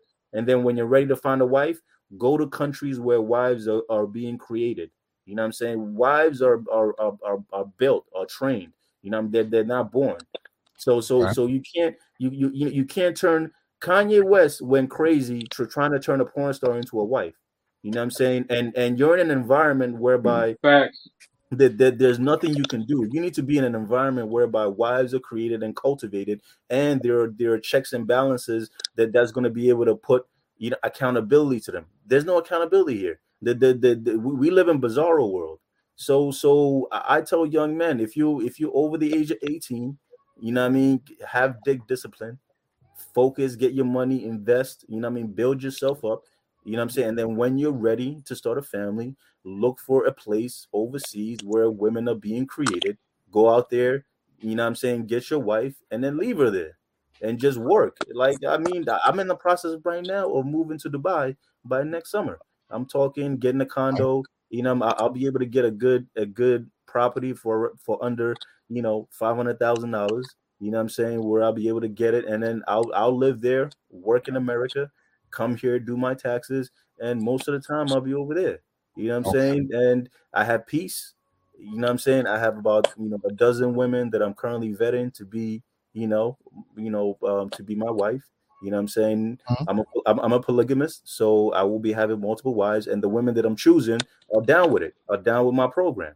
Right. So I'll have a different. You're letting them know up front, right? I let them know up front, but remember, I've chosen women that are part of the culture that are cool with that. They're Muslim women, they're women from Africa and Middle East and Asia that whose fathers had multiple wives. And that's important. That's important because if you try to do even polyamory, let alone multiple wife situation, polygamous situation, if you're talking about people from a culture that doesn't support that, it takes it's not going to go. It's not going to go nuclear. Yeah, absolutely. You can be upfront, tell people upfront, all of that, and have the same result. So I hear it's all genetic. It's all genetic and it's all cultural. So I tell men, don't try to fit a square peg in a round hole. You know what I'm saying? You running around trying to save the community. The best thing you could do for the community, and the best thing you could do if you want to defeat white supremacy, don't fight the battle. Don't even be on the battlefield, because they need your energy in order to keep this system going. So I tell all black men, get your passport, go overseas. If you're overseas, the cops ain't gonna be able to find you to pull you over. If you're out of the country, you're out of their jurisdiction. You know what I'm saying? It's the art of war. You know what I'm saying? You're trying to find a war with a much superior, a much superior enemy. You know what I'm saying? That got you behind enemy lines. You know what I'm saying? Like you got to think more strategic. So I can use America to make money, but why would I want to rest my head? You know what I mean? In a hostile environment. You know what I mean? It's like sleeping on the battlefield. I mean, Mr. Faulkner knows. Officer Faulkner knows. You know what I mean? He was in the military. I mean, when he was in Iraq, I mean, was he going to sleep on the battlefield, or was he going to find a neutral location where he could rest his head? Right. And that's all I got to say. I want to bring in some other voices. You can stay up and engage in the dialogue, or you can sit down. Up to you. But I appreciate your comments. Let me get James Hicks. James, what are your thoughts about some of this? Thank you for having me on the show. I think so many people are so focused on the what instead of focusing on the why. And the why was the most important thing to me, because it happens a lot more than we want to realize, that women in general use their children as weapons against the fathers, as pawns in some kind of game of how we can hurt the father the most today. And this is not just like a black man problem, because there are white men who have gone through this and have also killed their significant others, which, I'm not saying that I approve of what this man did. You know what I'm saying? Of course, what he did was deplorable. It was horrible. He killed his unborn child, and those things are unforgivable. But it's like nobody's focusing on the fact that it was the lies that started this whole thing. It's the keeping of the children hostage away from men that really causes this whole thing. And he even said it himself. He said, stop lying on these men, right? Don't play with these people's emotions. And on Twitter, when I first heard of this whole situation, it was Tariq Nasheed, and he called him a simp. And I'm just like, so many people on the whole thread were just, going in on this guy, calling him all kinds of names. And I'm just like, I don't understand how you people can sit here and watch a broken man be broken, and nobody's concerned about the people who actually broke him. You know what I'm saying? James, what you're saying is interesting, because I can tell you at least once a week, I have somebody reach out to me who's suicidal at the least. Mm-hmm. Black men. Yeah. So it's interesting when we can't talk about vulnerability or empathize with other black men who are going through things. But the one thing I kept hearing this last week, or a few days, I should say, is from black men is I understand. Right. Yeah. So, so many understand, but for some reason we can't actually, make the leap actually have some degree of empathy, because at the end of the day, his situation, right, is a situation many of us understand on one level or another. So your point, I think, has to be heard. Any other reflections before I bring somebody else up? Go ahead. Yeah, no, I just I remember watching John Van Zant, and it was a similar situation where this woman had tried to. You talked about this, I think, where this woman had convinced her 3 daughters that the father had molested. Oh yeah, when they were kids. Oh yeah, and nobody is going to admit this, but women actually do lie, like tell these kinds of lies that are just designed to break men. You know what I'm saying? And I just don't. It's tragic, and it's so sad. You know what I mean? I just think about this brother. He's and people were like, well, what if he actually did do these things? And I'm just like, well, if he did do these things, he would have gone to prison. In a population where black men are only 6% of the population, but 2.3 million of us are in prison, you trying to tell me that a black man could be molesting his kids and then somebody is not going to be told by the cops and then this man wouldn't go to prison? Of course this woman was lying. Right. I'm sorry. I don't know enough to say she was lying. I do know enough to know that it doesn't take much to destroy someone's reputation, particularly black men. It really doesn't take much in the eyes of the law, but also in the eyes of the public. I will say this, Dr. T. I read the article that went further in depth. Okay. Please, you know what? Post that if you will, if in here. But go ahead. If I still have it, because Thanks, one. Oh, okay. I appreciate you, James. Yeah. Because one, they found out when I read it on my show that he was acquitted for so many of the domestic violence calls, but you know how many. I'm trying not to curse on your show because it's pissing me off what people were saying on social media. But he had filed charges against her for domestic violence as well. Exactly. And notice all his charges were found unfounded. Mm-hmm. They were faulty. So when he went to file, where's his help? Where's his battered men's shelter? Have you even seen a battered men's shelter? Don't worry, we'll wait. Right. And when it came to the courts, he's constantly petitioned to see his children. He constantly tried to put her in contempt of court, and nothing was done about it. She was getting away scot-free, but she was, and this is not. And you know what's funny, and I'm going to give whoever didn't have the chance to say anything. This isn't the Pookie and Ray Ray, the archetype. This is a guy who made over $230,000 a year. But I wouldn't care if he was making $11,000 a year. It's still, it's definitely something. No father should be kept from their children. Right, and the reason why I said that, look at the economic scale. You're treated the same damn way. Exactly. Across class. Absolutely. Let me get Marcus in here. What's up? Keep it 100. What's going on? So you chime in on this, man. What are your thoughts? Hi, peace to everybody on the panel. What's up, Ian? You've been following me on Facebook for a long time, and I've watched this from the beginning. I've seen all the articles that you posted of women either killing their husbands, their boyfriends, or getting some guy to do it, or killing their children. And that's just the tip of the iceberg of the amount of not just articles, but videos that I've posted on Facebook for almost 10 years. For people who follow me on Facebook, okay? Mm-hmm. My homegirl is in the chat. She's listening. For almost 10 years, I've been posting this stuff. Okay. And it's like the gentleman said earlier. White women are doing this to white men also. And white men are clipping them also. This is not a black thing, right?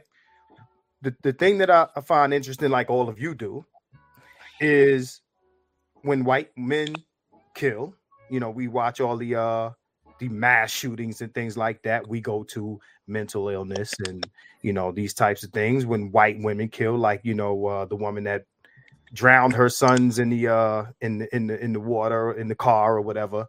And when black women do it, we always give them benefit of the doubt. We're probably the only group of men that don't get that. All right, is we get thrown away immediately, and like you said, it's not just by women and by the greater, dominant culture, but by black men also. Right.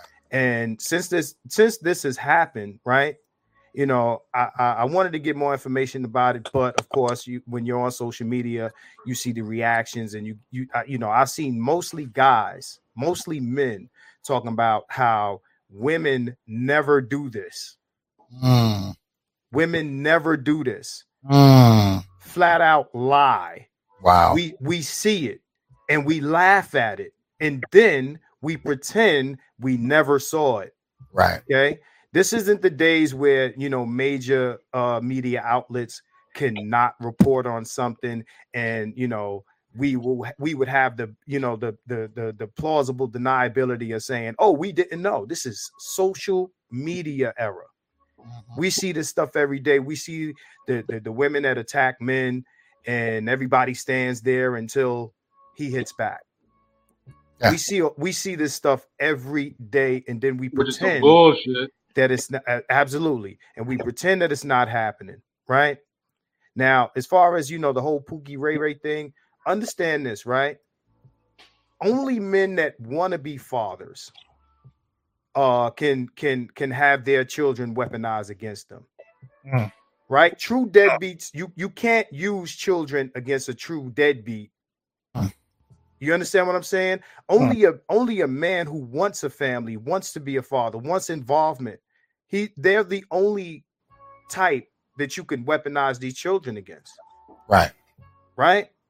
So, I mean, as far as black men's, benefit of the doubt, and it's just each time these things happen, we are the only demographic where our humanity is denied, like it's just straight up ignored. Like, and there's a reason for that, because what it really is that they're scared. You know what I mean? Because they know that once the switch is turned on, that's the one thing about Africans. You know what I'm saying? That African blood, black people could take a lot, but once they switch, where it's like, what I mean, it's scorched earth.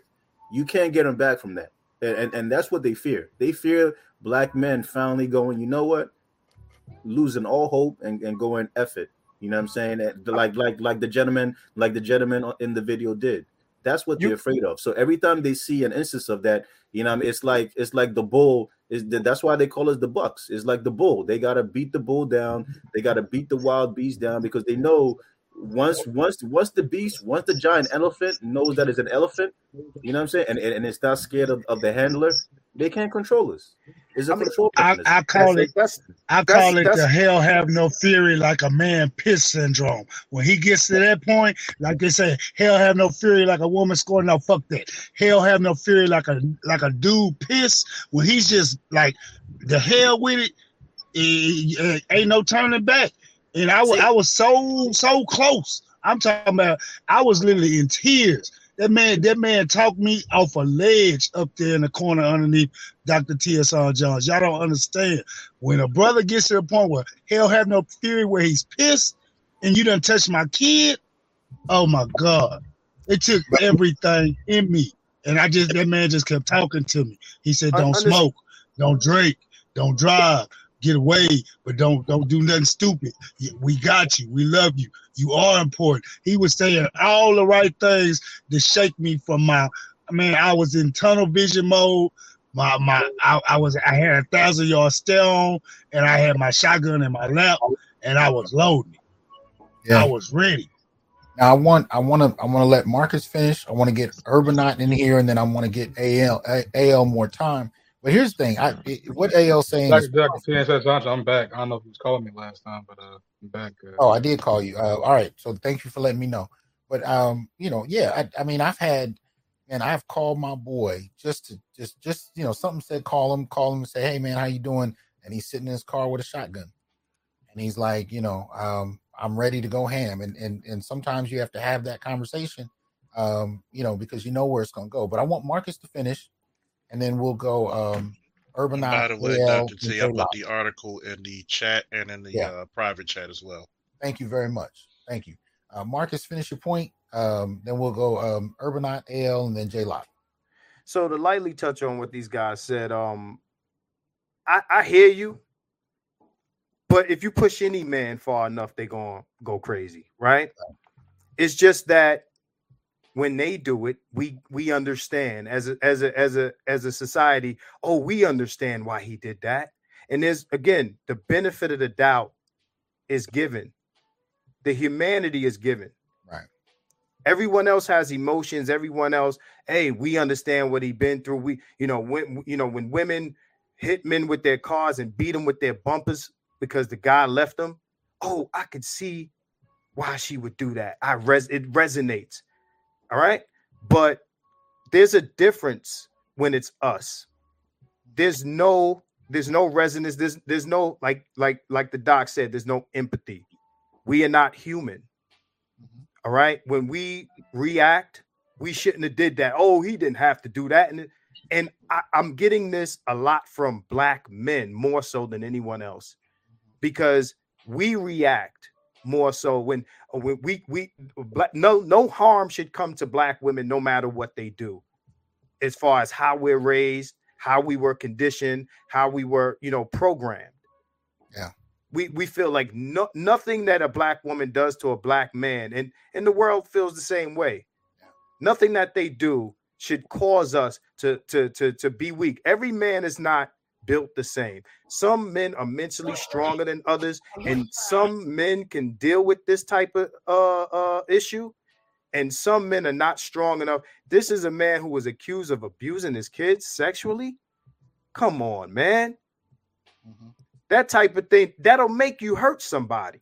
Mm-hmm. That'll make anybody hurt somebody. You understand what I'm saying? So the fact that even that's denied, you got all these guys, coming down on this man. Oh, he could have did it better, yada, yada, yada. And these are the same guys who defended the Rittenhouse dude. Right? Defended the Rittenhouse. I'm not trying to disturb you, brother. Can you say that again? Yeah. The Negroes in the back from paper airplanes with the spitballs. I debated more black men about Rittenhouse than anyone. You don't understand the facts in the case. He's innocent. He defended himself. You going to defend this? Won't go hard for a brother who's on his last leg. This kid. You touched the nerve. Who has every bit of being a white supremacist, right? This is the guy you defend, but not the guy who his ex-wife or his baby mother is trying to take his children away from him and accuse him of being a child molester. And here's the worst type of Negroes. Here's the other part. Hold on, people. But to add the extra part to that, Marcus, when you start talking to those very men and you get into their lives, you find that they actually can identify with some element of it and still can't, publicly acknowledge that. So I hear what you're saying. Yeah. Let me get in. I'm gonna get in Urbanot. Okay, I guess we lost J-Lock. Urbanot and then AL. Go ahead. Urbanot, go ahead and drop your thoughts real quick. Yes, greetings. I saw the thing, and I heard that a lot of callers mentioned that this happened a lot. I agree, it happens a lot. That's why I propose we create it directly. How when you turn 21, you have to sign up for the selective services. In case there's a war, you have to go get drafted. There have to be some type of service or a directory where you reach a certain age, like 21, you have to go do a mental evaluation, and then it's registered on a website, so people can know your mental state, if you're mentally, physically ready to have children. If you have mental issues and you're serious with your partner should be able to go online somewhere and look you up and see, are you crazy? Are you mentally stable? What's really going on, before they could go ahead. Once they have all of that information, now it's up to them. They could choose if they want to proceed and continue dating you and stuff like that. Okay. So that's why I believe is really important, because a lot of times you date somebody, but you really don't know that person until you get really deep. You have kids and stuff like that, and once you have kids, it's kind of too late. anything you were supposed to know, you're already figuring out. Okay. But that was just my point. Okay. Appreciate that. AL, and then J-Lock. Drop your thoughts, AL. Now you dropped a few of them. Is there anything else you want to add? Yes, sir. I mean, it's crazy. Everything y'all saying and everything that's been going on. Like early in the chat, as you started your segue into all of this, Dr. T. I mean, I was just getting more flabbergasted. I was like, man, this is crazy how you have a whole, in a nutshell, a whole 2.5 generation of women who actually believe they have 2 baseball bats in a baseball, and they think they can stud up, talk to a man any type of way.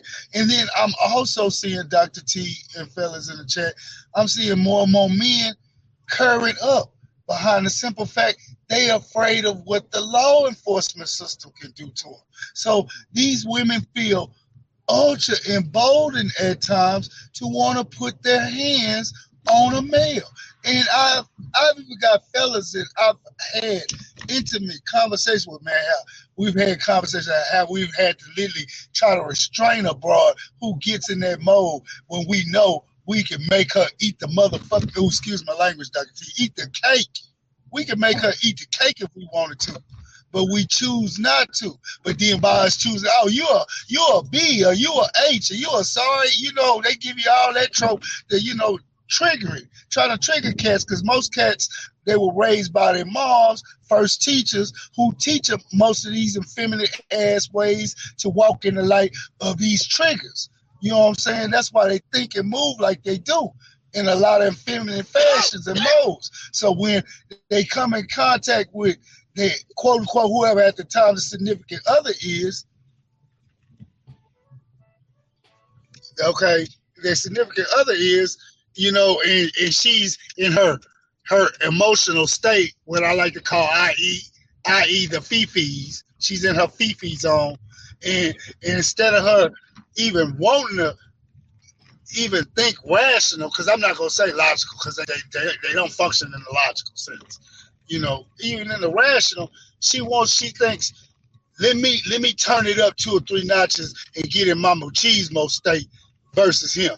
The what we call in the hood, Charles understands, the shit test mode. I'm gonna play a shit test game with him, and don't know some of these chicks are playing the shit test game with a walking piece of dynamite, actually, because they don't know how close that dude might be to the edge, because he just keeps it in, holds it in, tries to refrain, try to restrain, try to maintain until you get the situation with the gentleman in Baltimore, where you not only have the ex-wife trying to do you in, then you got the girlfriend doing you in. In the mortal words of Chris Rock, I ain't saying it's right, but I understand. I digress, right. Dr. T, I digress. Shout out to Angry Man who's in the comments section. Appreciate you dropping in, brother. Let's see, J-Lock, you haven't had a chance to say anything. Hey, man, how you doing? Hi, Dr. T. Johnson. I was thinking when you was talking about the statistics about the women are being murdered and men. That is because they're not talking about that. That's the average black man is not doing that. They're talking about the Pookies and Ray Rays that's doing that to them. The Pookies and Ray Rays doing that to them, and then you got white men that are also that's murdering a higher rate. So that's that's the bump. But at the end of the day, though, we were talking about, some of the numbers. We were looking at it. The numbers for, 5 years, right? 2015 or to 2019, you had about 715 women, right, that were killed. That's out of 43 million black folk, right? So, across class, at the end of the day, you're still talking about that many people. And as far as, black men, like I said, there's about 364. And this is about, well, let me see, for this 5-year kind of breakdown, this is 6, 9, 12, 15, 18, 21. This is about 24 states reporting. Because the further back you go, you have fewer states that reported.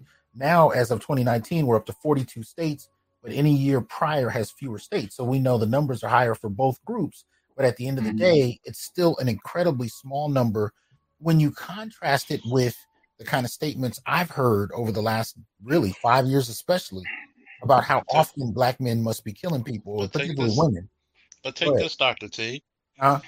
67% of domestic violence in the black community, the woman is the aggressor. Right. Women suffer from domestic violence, 1 in 3? They take this one. Men suffer, guess what? 1 in 4. Who's more likely to call the police, black men or black women? Domestic violence can only be charged if you call. Right. Correct, sir? Yeah, absolutely. Do you know how many times I've came to domestic scenes and I had to arrest a guy because he might have restrained her or pushed her, and she made it seem as though, oh, he hit me. But you could see, but he's like, look, this is cut wounds, stab wounds. She burnt me with she had something hot on the stove and scalded me with it. And do you know how many brothers I've run across where I've asked about scars and they can tell you what happened? And if you use the word domestic violence or intimate partner violence, they don't know what you're talking about. Not because they've never heard the concepts before, but because they don't identify that situation as a form of abuse. Good doctors, get out my brain. Get out my brain. Get out my mind. Get out my mind. I'm just like, they become phobic. It's like you ever seen a guy who went through sexual abuse and they're just phobic with what's normal every day. Like, you might want to shake his hand or you grab him by the shoulder. They're phobic. Yeah. That's how they are when it comes to even mentioning that you were abused. Yeah, absolutely. It's like a new exploration. Wait a minute. I can be abused? What are you talking about? Well, and we have to keep in mind this discourse about abuse really didn't go mainstream until the 70s and 80s. Killer Kings, appreciate that support. It didn't really go, it didn't get mainstream until then. So you started to see all these movies about women being chased down alleys with knives and raped and attacked, and wives being beat up by husbands. This was the narrative that we had. Because we operate very visually in this culture. Like up until Roots came out in the 70s, if you ask people about slavery, they had a real abstract idea about it. But after Roots, remember the whole country shut down to watch Roots for a whole week. After Roots, people had an idea about slavery because of the presentation of one family's experience on television. Mm-hmm. And so the same thing is happening when it comes to abuse, when it comes to intimate partner violence and homicide. We have these narratives that we get from media, and the narratives primarily focus on female vulnerability, female victimization. And so when you start to talk about men going through it, men can tell you men have been stabbed and attacked and still don't register it as abuse. It was. And guess what? And Dr. T.S. Johnson, I want to add on to that. When I remember the show in 2005, Everybody Hates Chris came out. Okay. Everybody thought when he was talking about his painful life, what he was going through as a teenager, everybody thought that was hilarious. Yeah. Funny that he was going suffering as a teenager. It was his mom's like physically and mentally abusing him. His dad is like, kind of like the sippish dude. He was a bigger guy, but he wasn't telling the mom straight up, like, hey, that's kind of taking it too far. It's like, he wasn't checking her like that. I was like, man, I look at it, I look back, I said, yeah, this guy went through hell. And everybody thought this was funny. Yeah. So I didn't think that's hell. The dad was catching hell from the mom too. If you really watch the show and pay attention to the nuances. And Dr. T.S. Johnson also, I'll say this. I just want to say this because I want to say some rest of it. I advocate for men. What I'm about to say next, I'll say this: men we have to put our foot in and step up and tell these women that these women are not queens, especially black women. We have to. We got to come with it because now it's getting out of hand now. As you can see, the simple forces that, like the guy brother said, Marcus said, like something happened. The the woman did something to the child, they're like, oh, you know, she got mental issue. Bullshit. Tell her how it is. She's a crazy woman that's a demon, man. This is straight up demonic stuff. And this is and what this is what we got to do. We got to say, on. yo, we wrong. Right. You're wrong. This is got to stop. Well, we got to do something. That's why I'm a huge advocate of men, you know, knowing when to walk away and making sure you got your own means, your own capacity to take care of yourself.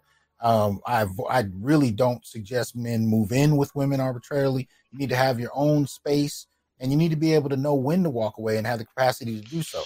Real quick, shout out to Egbert Field and Smooth Groove for the super chats. Appreciate that. Go ahead, Charles. I think that should be a commandment for every young male. They like, I want to move in with I have wrestlers of mine who are now in their 20s. I want to move in with that girl. Well, I want her to move in with me. No, you don't. You need to live your life and get your shit together. And we put too much. We build too much of our masculinity on what we could do for a woman instead of what we could do for ourselves.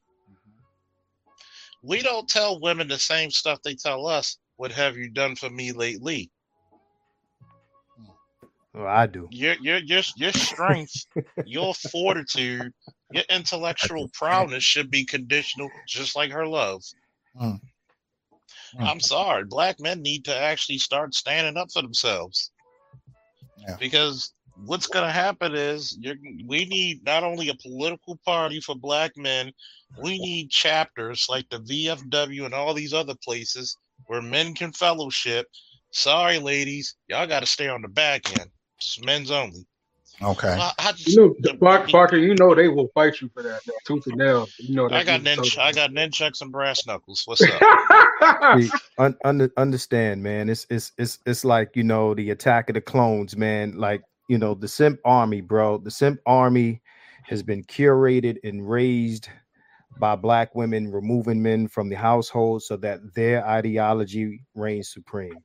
It's going to be very, very, very hard to unlearn and get a lot of these guys out of the conditioning. Is, you know, even to the point where, you know, some of the guys that I know, even in this space, like the doc said, even in this space, man, you know, the conditioning is so deep that, you know, we'll speak red pill all day, but then as soon as something like this happens, the conditioning comes out. Yeah. Right. And that's very dangerous too, Marcus, because it's submissive men that's like they are opportunists that's letting these women not be accountable. And the thing is, we got to tell them, move the hell out the way. You're not doing your job right, and tell them that these women need to be held accountable for this stuff, man. This is out of order. And we got very out of order. We got one other caller, and I'm gonna pull off in the next. Appreciate that support. It didn't come up. Oh, Shattered Star Games. Appreciate that. I'm gonna let Righteous Maurice say something, and then I'll get some closing thoughts from all of you. Go ahead, Righteous. Thank you. I saw the video with the male, and I was in the clouds listening to you guys practically all night, and this is some food for thought. I don't know if anyone's gonna take it, but in order to, from my perspective, you know, and it's not coming from a righteous perspective here, you're gonna have to be evil. You're gonna have to take a page out of your enemy's playbook, do everything wrong and deny it. That's all you gotta have to do. This situation, I don't care. He said what he said, and I'm a black man, like the rest of y'all. I can relate to what a male like you guys would crack under pressure.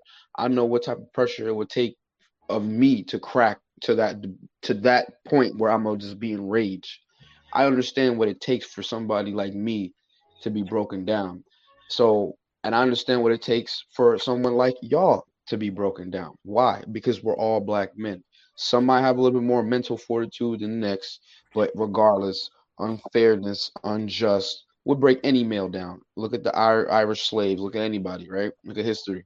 So in this situation, I don't care what he did. He killed 2 people that were opposed to his will.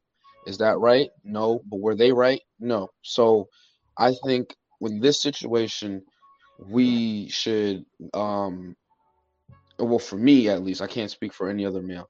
For me, I just look at it like, oh well, that's what it is, and that would lead a point. But the talking point is when women bring it up, you deny it. Like, what are y'all talking about? This never happens. Black men, oh, what about this situation? Oh, that's one situation. We don't know. I'll never even, or deny even hearing it. I never heard of that before. What are you talking about? Because this is what the enemy does. The enemy does this to us. Okay, and I'm gonna say a few more things, and I'm gonna get out of here. But that's what the enemy does. The enemy denies the truth of what is to cause confusion. So, in order for you and us as a collective group to have those sigmas or those deltas or that man united front, you kind of have to cause confusion for the women so you can lead and do what you need to do. You cause confusion and chaos, they're going to look for you to fix it. And if you have a price on how to fix the chaos you caused, then they'll be in line, in tune to what we have to say and think. There is no chaos amongst them. They create all the chaos, right? Also due to the government. That's what was history. But I'm saying the tactics that they have used is actually it's almost like social warfare. And it's not that hard to combat. You just have to have enough men that are on the same side. To be honest, this shouldn't even been a topic, in my personal opinion, because why should it be?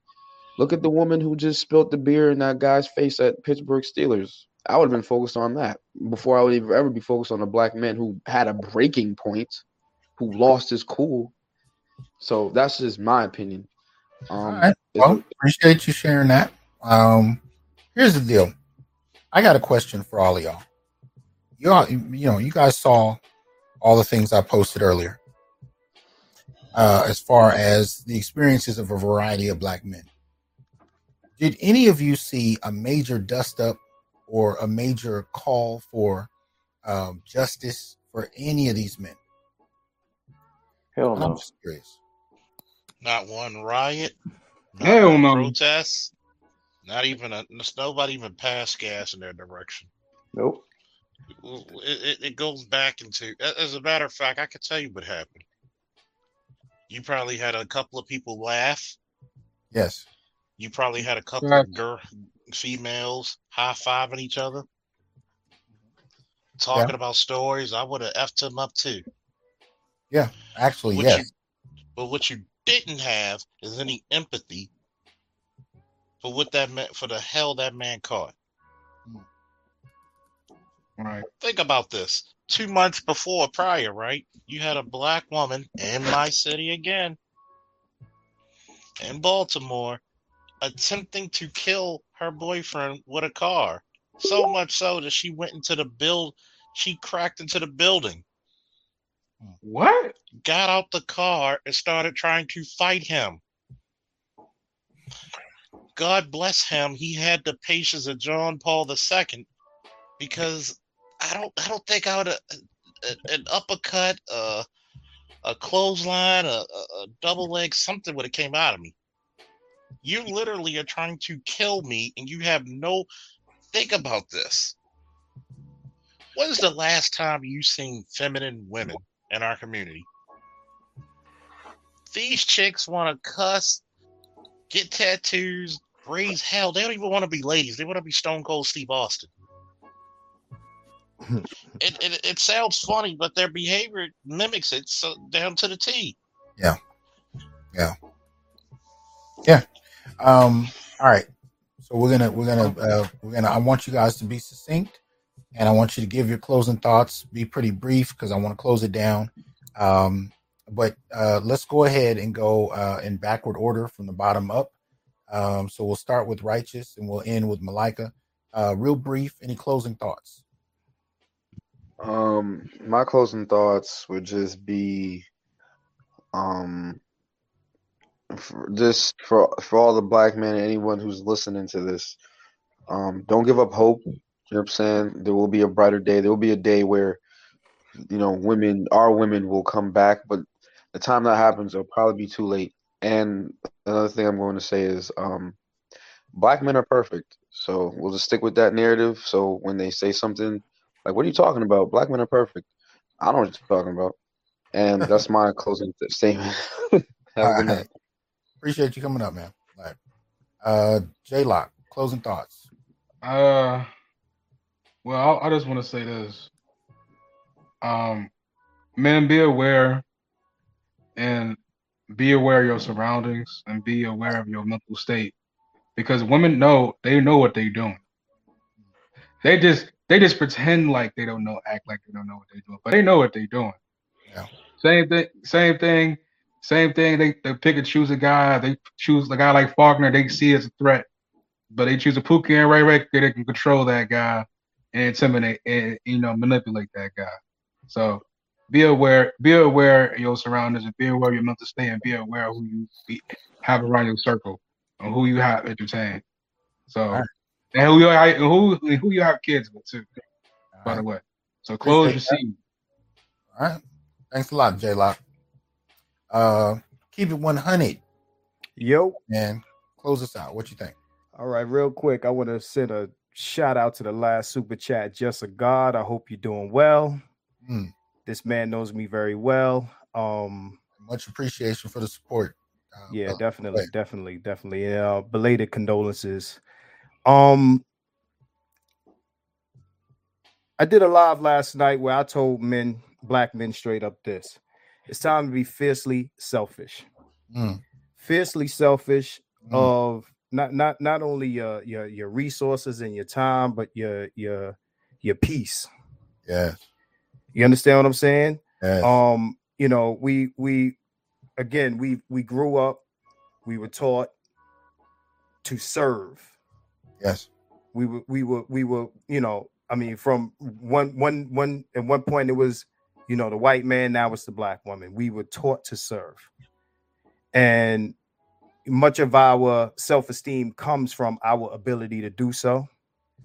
And this man, obviously, he was put in a position back to back with two different women where, the family that he tried to build was being taken away from him, and it broke him. Yes. And we have to get to the point where we have to be fiercely selfish. We see what's going on in this country, and most of these words go out to the younger generation of men who, they don't have men's voices to tell them what's going on before they get caught up in the situations that a lot of these guys get in. SYSBM all day. Just like you said, try not to move in with them. Try not to, protect your seed.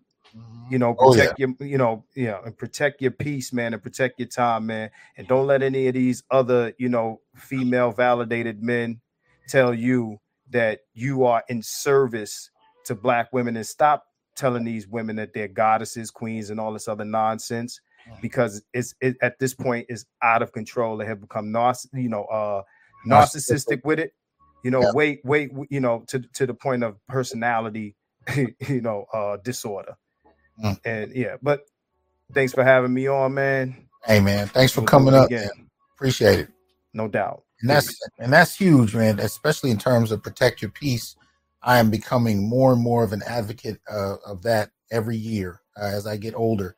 Please protect your peace. If you got to walk away, whatever you need to do, so you don't end up stressed to death in the hospital or on a roof somewhere with a deer rifle. Protect your peace. Go ahead, Officer Faulkner. Closing thoughts, sir. Well, me, I'm just a laid back type of guy in a laid back type of world. Black men, if you're going through some issues like this,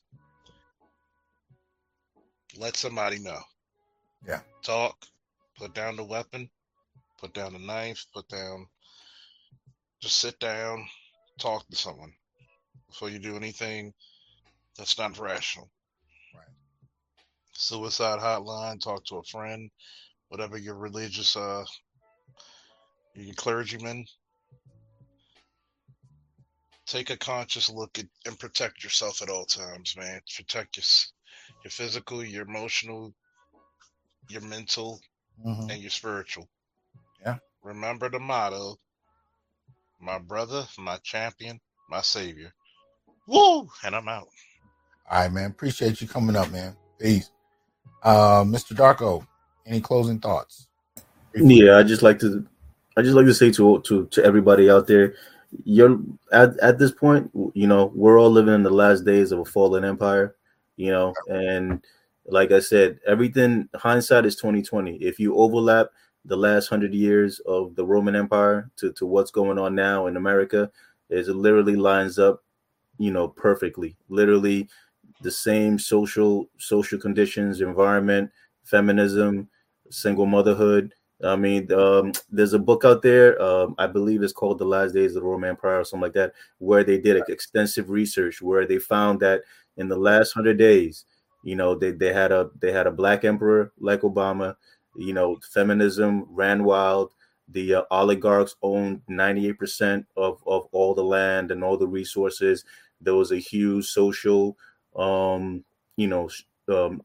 social services glut where bread and circuses, you know, everything, including single motherhood, you know, run rampant because women had the more power to basically kick the men, out of the home. Literally, like nothing is new under the sun. Everything you're going through now, the Romans were going through right before the empire collapsed and the Visigoths were at the gate. So all I say is that right now, if you're single, if you're single, protect yourself, stay single. Every man needs to be working 100 hours a week, getting your money up, investing, get a passport, and eventually find a lifeline and find a boat and find someplace else to be. You know, like I said, wives are trained and are made. They're not born. So you live in an environment where boss bees, hoes, and concubines are made and born. You know, you need to go to a place whereby women want to be wives, they want to be mothers, they want to take care of a home, and then find a woman that is going to go in your program that's overseas. You keep them there so that environment will be able to, you know, control her. That's about it. Other than that, if you're doing anything else, if you're trying to, you know, play with this Gordian knot, it's over for you. So that's all I got to say. Appreciate your thoughts, man. Thanks a lot. Thanks for coming on board. Let's see. Damn it. It's tripping. All right. So let's go ahead with Ian. Closing thoughts, good brother. Hey, yes, Dr. Johnson. We talked about this on Sarah's show. Not too long ago, didn't we? What's the name of the brother's book? Do you? I don't know. You probably can't pop it off. I don't recall right offhand. Yeah. Okay, but yeah, he went through the same thing of being falsely accused of sexually assaulting his child and his baby's his ex-wife, poisoning the minds of all of his children against him, just really for no reason. For no reason, just because she could, you know what I'm saying, for shits and giggles type of shit. You know what I mean? Right. I mean, like I said, man, if a woman is going to do this to you, like I said, man, I'm not going to judge any man who reacts violently to being accused of sexually assaulting their children. You know, I mean, I'm not a psychologist, you know, and who am I to judge a man? I don't know the breaking point of any human being, but it stands to reason that would be one. You know what I'm saying? So brothers out there, you know, the only advice is, you know, is as you guys said before, you know, hold on to your peace. You know, understand that people are who they are, you know, and you are who you are. You have a right to be a sovereign thinker, a sovereign. You have a right to your feelings, your thoughts, and your ideas. You know, don't let anyone shame you, you know, into not standing up for yourself and believing that you deserve more. Because I think we have a dearth of this, because I think a lot of this is allowed by black men because we don't know how much we should stand up for ourselves. But if you know you deserve your peace, you'll never allow this shit, and you'll never allow another brother to go through this without saying something on his behalf. Stand up for yourself. Stand up for other black men. Much appreciated. Thank you. Thanks a lot. And Malik, close us out, man. What you think? Just 2 short points. First one, brothers get help. I don't care whatever the situation, circumstances is. We are black men in America. We're in this wilderness. We all have issues and problems, and we all need help of some sort, whether it be big, small, or medium. Get help, get therapy, talk to a brother, whatever it is, whatever the situation is going on, talk to somebody. We as men, but especially black men, we hold in our problems and we internalize them. And when you hold it and hold it and hold it, you wind up doing something wrong. And I'm proof poison of that because I did 2 years in prison for doing something stupid. Okay. And my second point is this. Dr. T always says, keep your head on a swivel and always watch your six. Don't just do that with people around you, but do that dealing with women. Black men, we don't do that. As soon as we get involved with a woman, we kind of lose all sight of that. Vet women. Black men, we're trained not to vet women. We're not trained to question women because we grew up in a gynocracy. If this doesn't prove for you, for this brother, he did not vet women. He did not handle himself well. He did not know how to handle the situations. If he had a circle and dealt with brothers, we would have told him to do X, Y, and Z. And also, shout out to Angry Man. He said this on his show. Brothers, if you can, stay at our Strag Palace. Shout out to Angry Man for that. Did Angry Man already do a show on this topic? He did. Yeah, he did. He did it twice. He did a He did twice? He did an encore on this yesterday. On Patreon or on YouTube? On YouTube and on his OnlyFans channel. Okay. But honestly, and it may have been humorous when he was talking about staying out Strag Palace, but he meant it. And it's not just to stay away from black women, but stay away from certain black women. Okay. This is the thing that we get caught up because we get caught up in sex, we get caught up in looks, we get caught up in status and everything. But Kevin Samuels has showed us within almost 2 years, just because a woman has status and just because she has education, that don't mean she's the right woman for you. This is where we as men, and also as a collective as men, we got to start having each other's back, but also we got to start as black men having common sense and start using the right head. And I know it sounds cliche and old, but for real, we do. Because if we not using the right head, we'll be the next dudes running out, killing our ex-wives and our baby mamas and wanting to go kill our whole family because situations because of that. No. We need to protect ourselves, keep our head on a swivel and watch our back. And that's it, brother. Appreciate you. Much appreciated, man. Thanks for coming up. Dropping it as usual. So look here. I got a grip of grading to do. Still got a lot going on.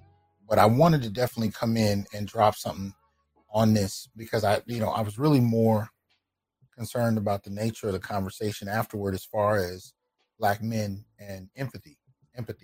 And at the end of the day, this selective humanization that I notice, this choice as to who to regard as human, who to regard as vulnerable, who to regard as in need of support, or even just who to regard in terms of what stories we choose to tell. It's very one-sided. It's very selective. It's very cherry-picked in many ways.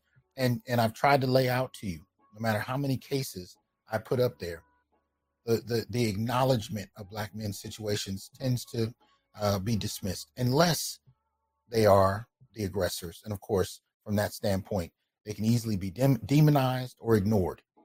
But when you notice this type of demonization happening or this type of obliviousness to black men's situation, I challenge you to challenge others. Actually look at black men as human beings, whether it's an individual black man in a given situation, or whether it's using the data to highlight the realities of the black male experience and not leave it up to conjecture and stereotype. So look, I appreciate you guys coming out to the show tonight. I appreciate the support, especially for those of you who have, liked the channel. Please make sure you like the video, who sent in donations. Much appreciation to you. I appreciate all of those who supported the show, especially those who are also content creators. So check out Keep It 100's channel. Check out Charles Faulkner's channel. Appreciate Angry Man for popping through. Check out his channel. Roger Report popped through a little early. Y'all support Roger Report. Let's support Black Male Media, where you can at least have this discussion. We may disagree about how things need to happen, but at least we can have the discussion. Because prior to this, we couldn't even have this kind of dialogue. So anyway, that being said, y'all have a good one. See you soon. Peace. I am here to tell you, brothers, we are not criminals by birth, perennial rapists, incapable intellects, man-children, sperm donors, child support wellsprings, success objects, walking phalluses, ATM machines, lottery tickets, unintelligent henchmen, valueless assassins, pro bono mercenaries, unpaid bodyguards, interchangeable stepfathers, child discipline proxies, unpaid repairmen, workhorses, emotional tampons, or any other socially accepted dehumanizing stereotype. We are thinkers, inventors, innovators, leaders, fathers, and men. Embrace your humanity, know your worth, and extend your time, attention, and resources only to those who genuinely respect you. And remember, your worth is not defined by meeting other people's narcissistic and selfish and unrealistic needs. You define your worth. Peace.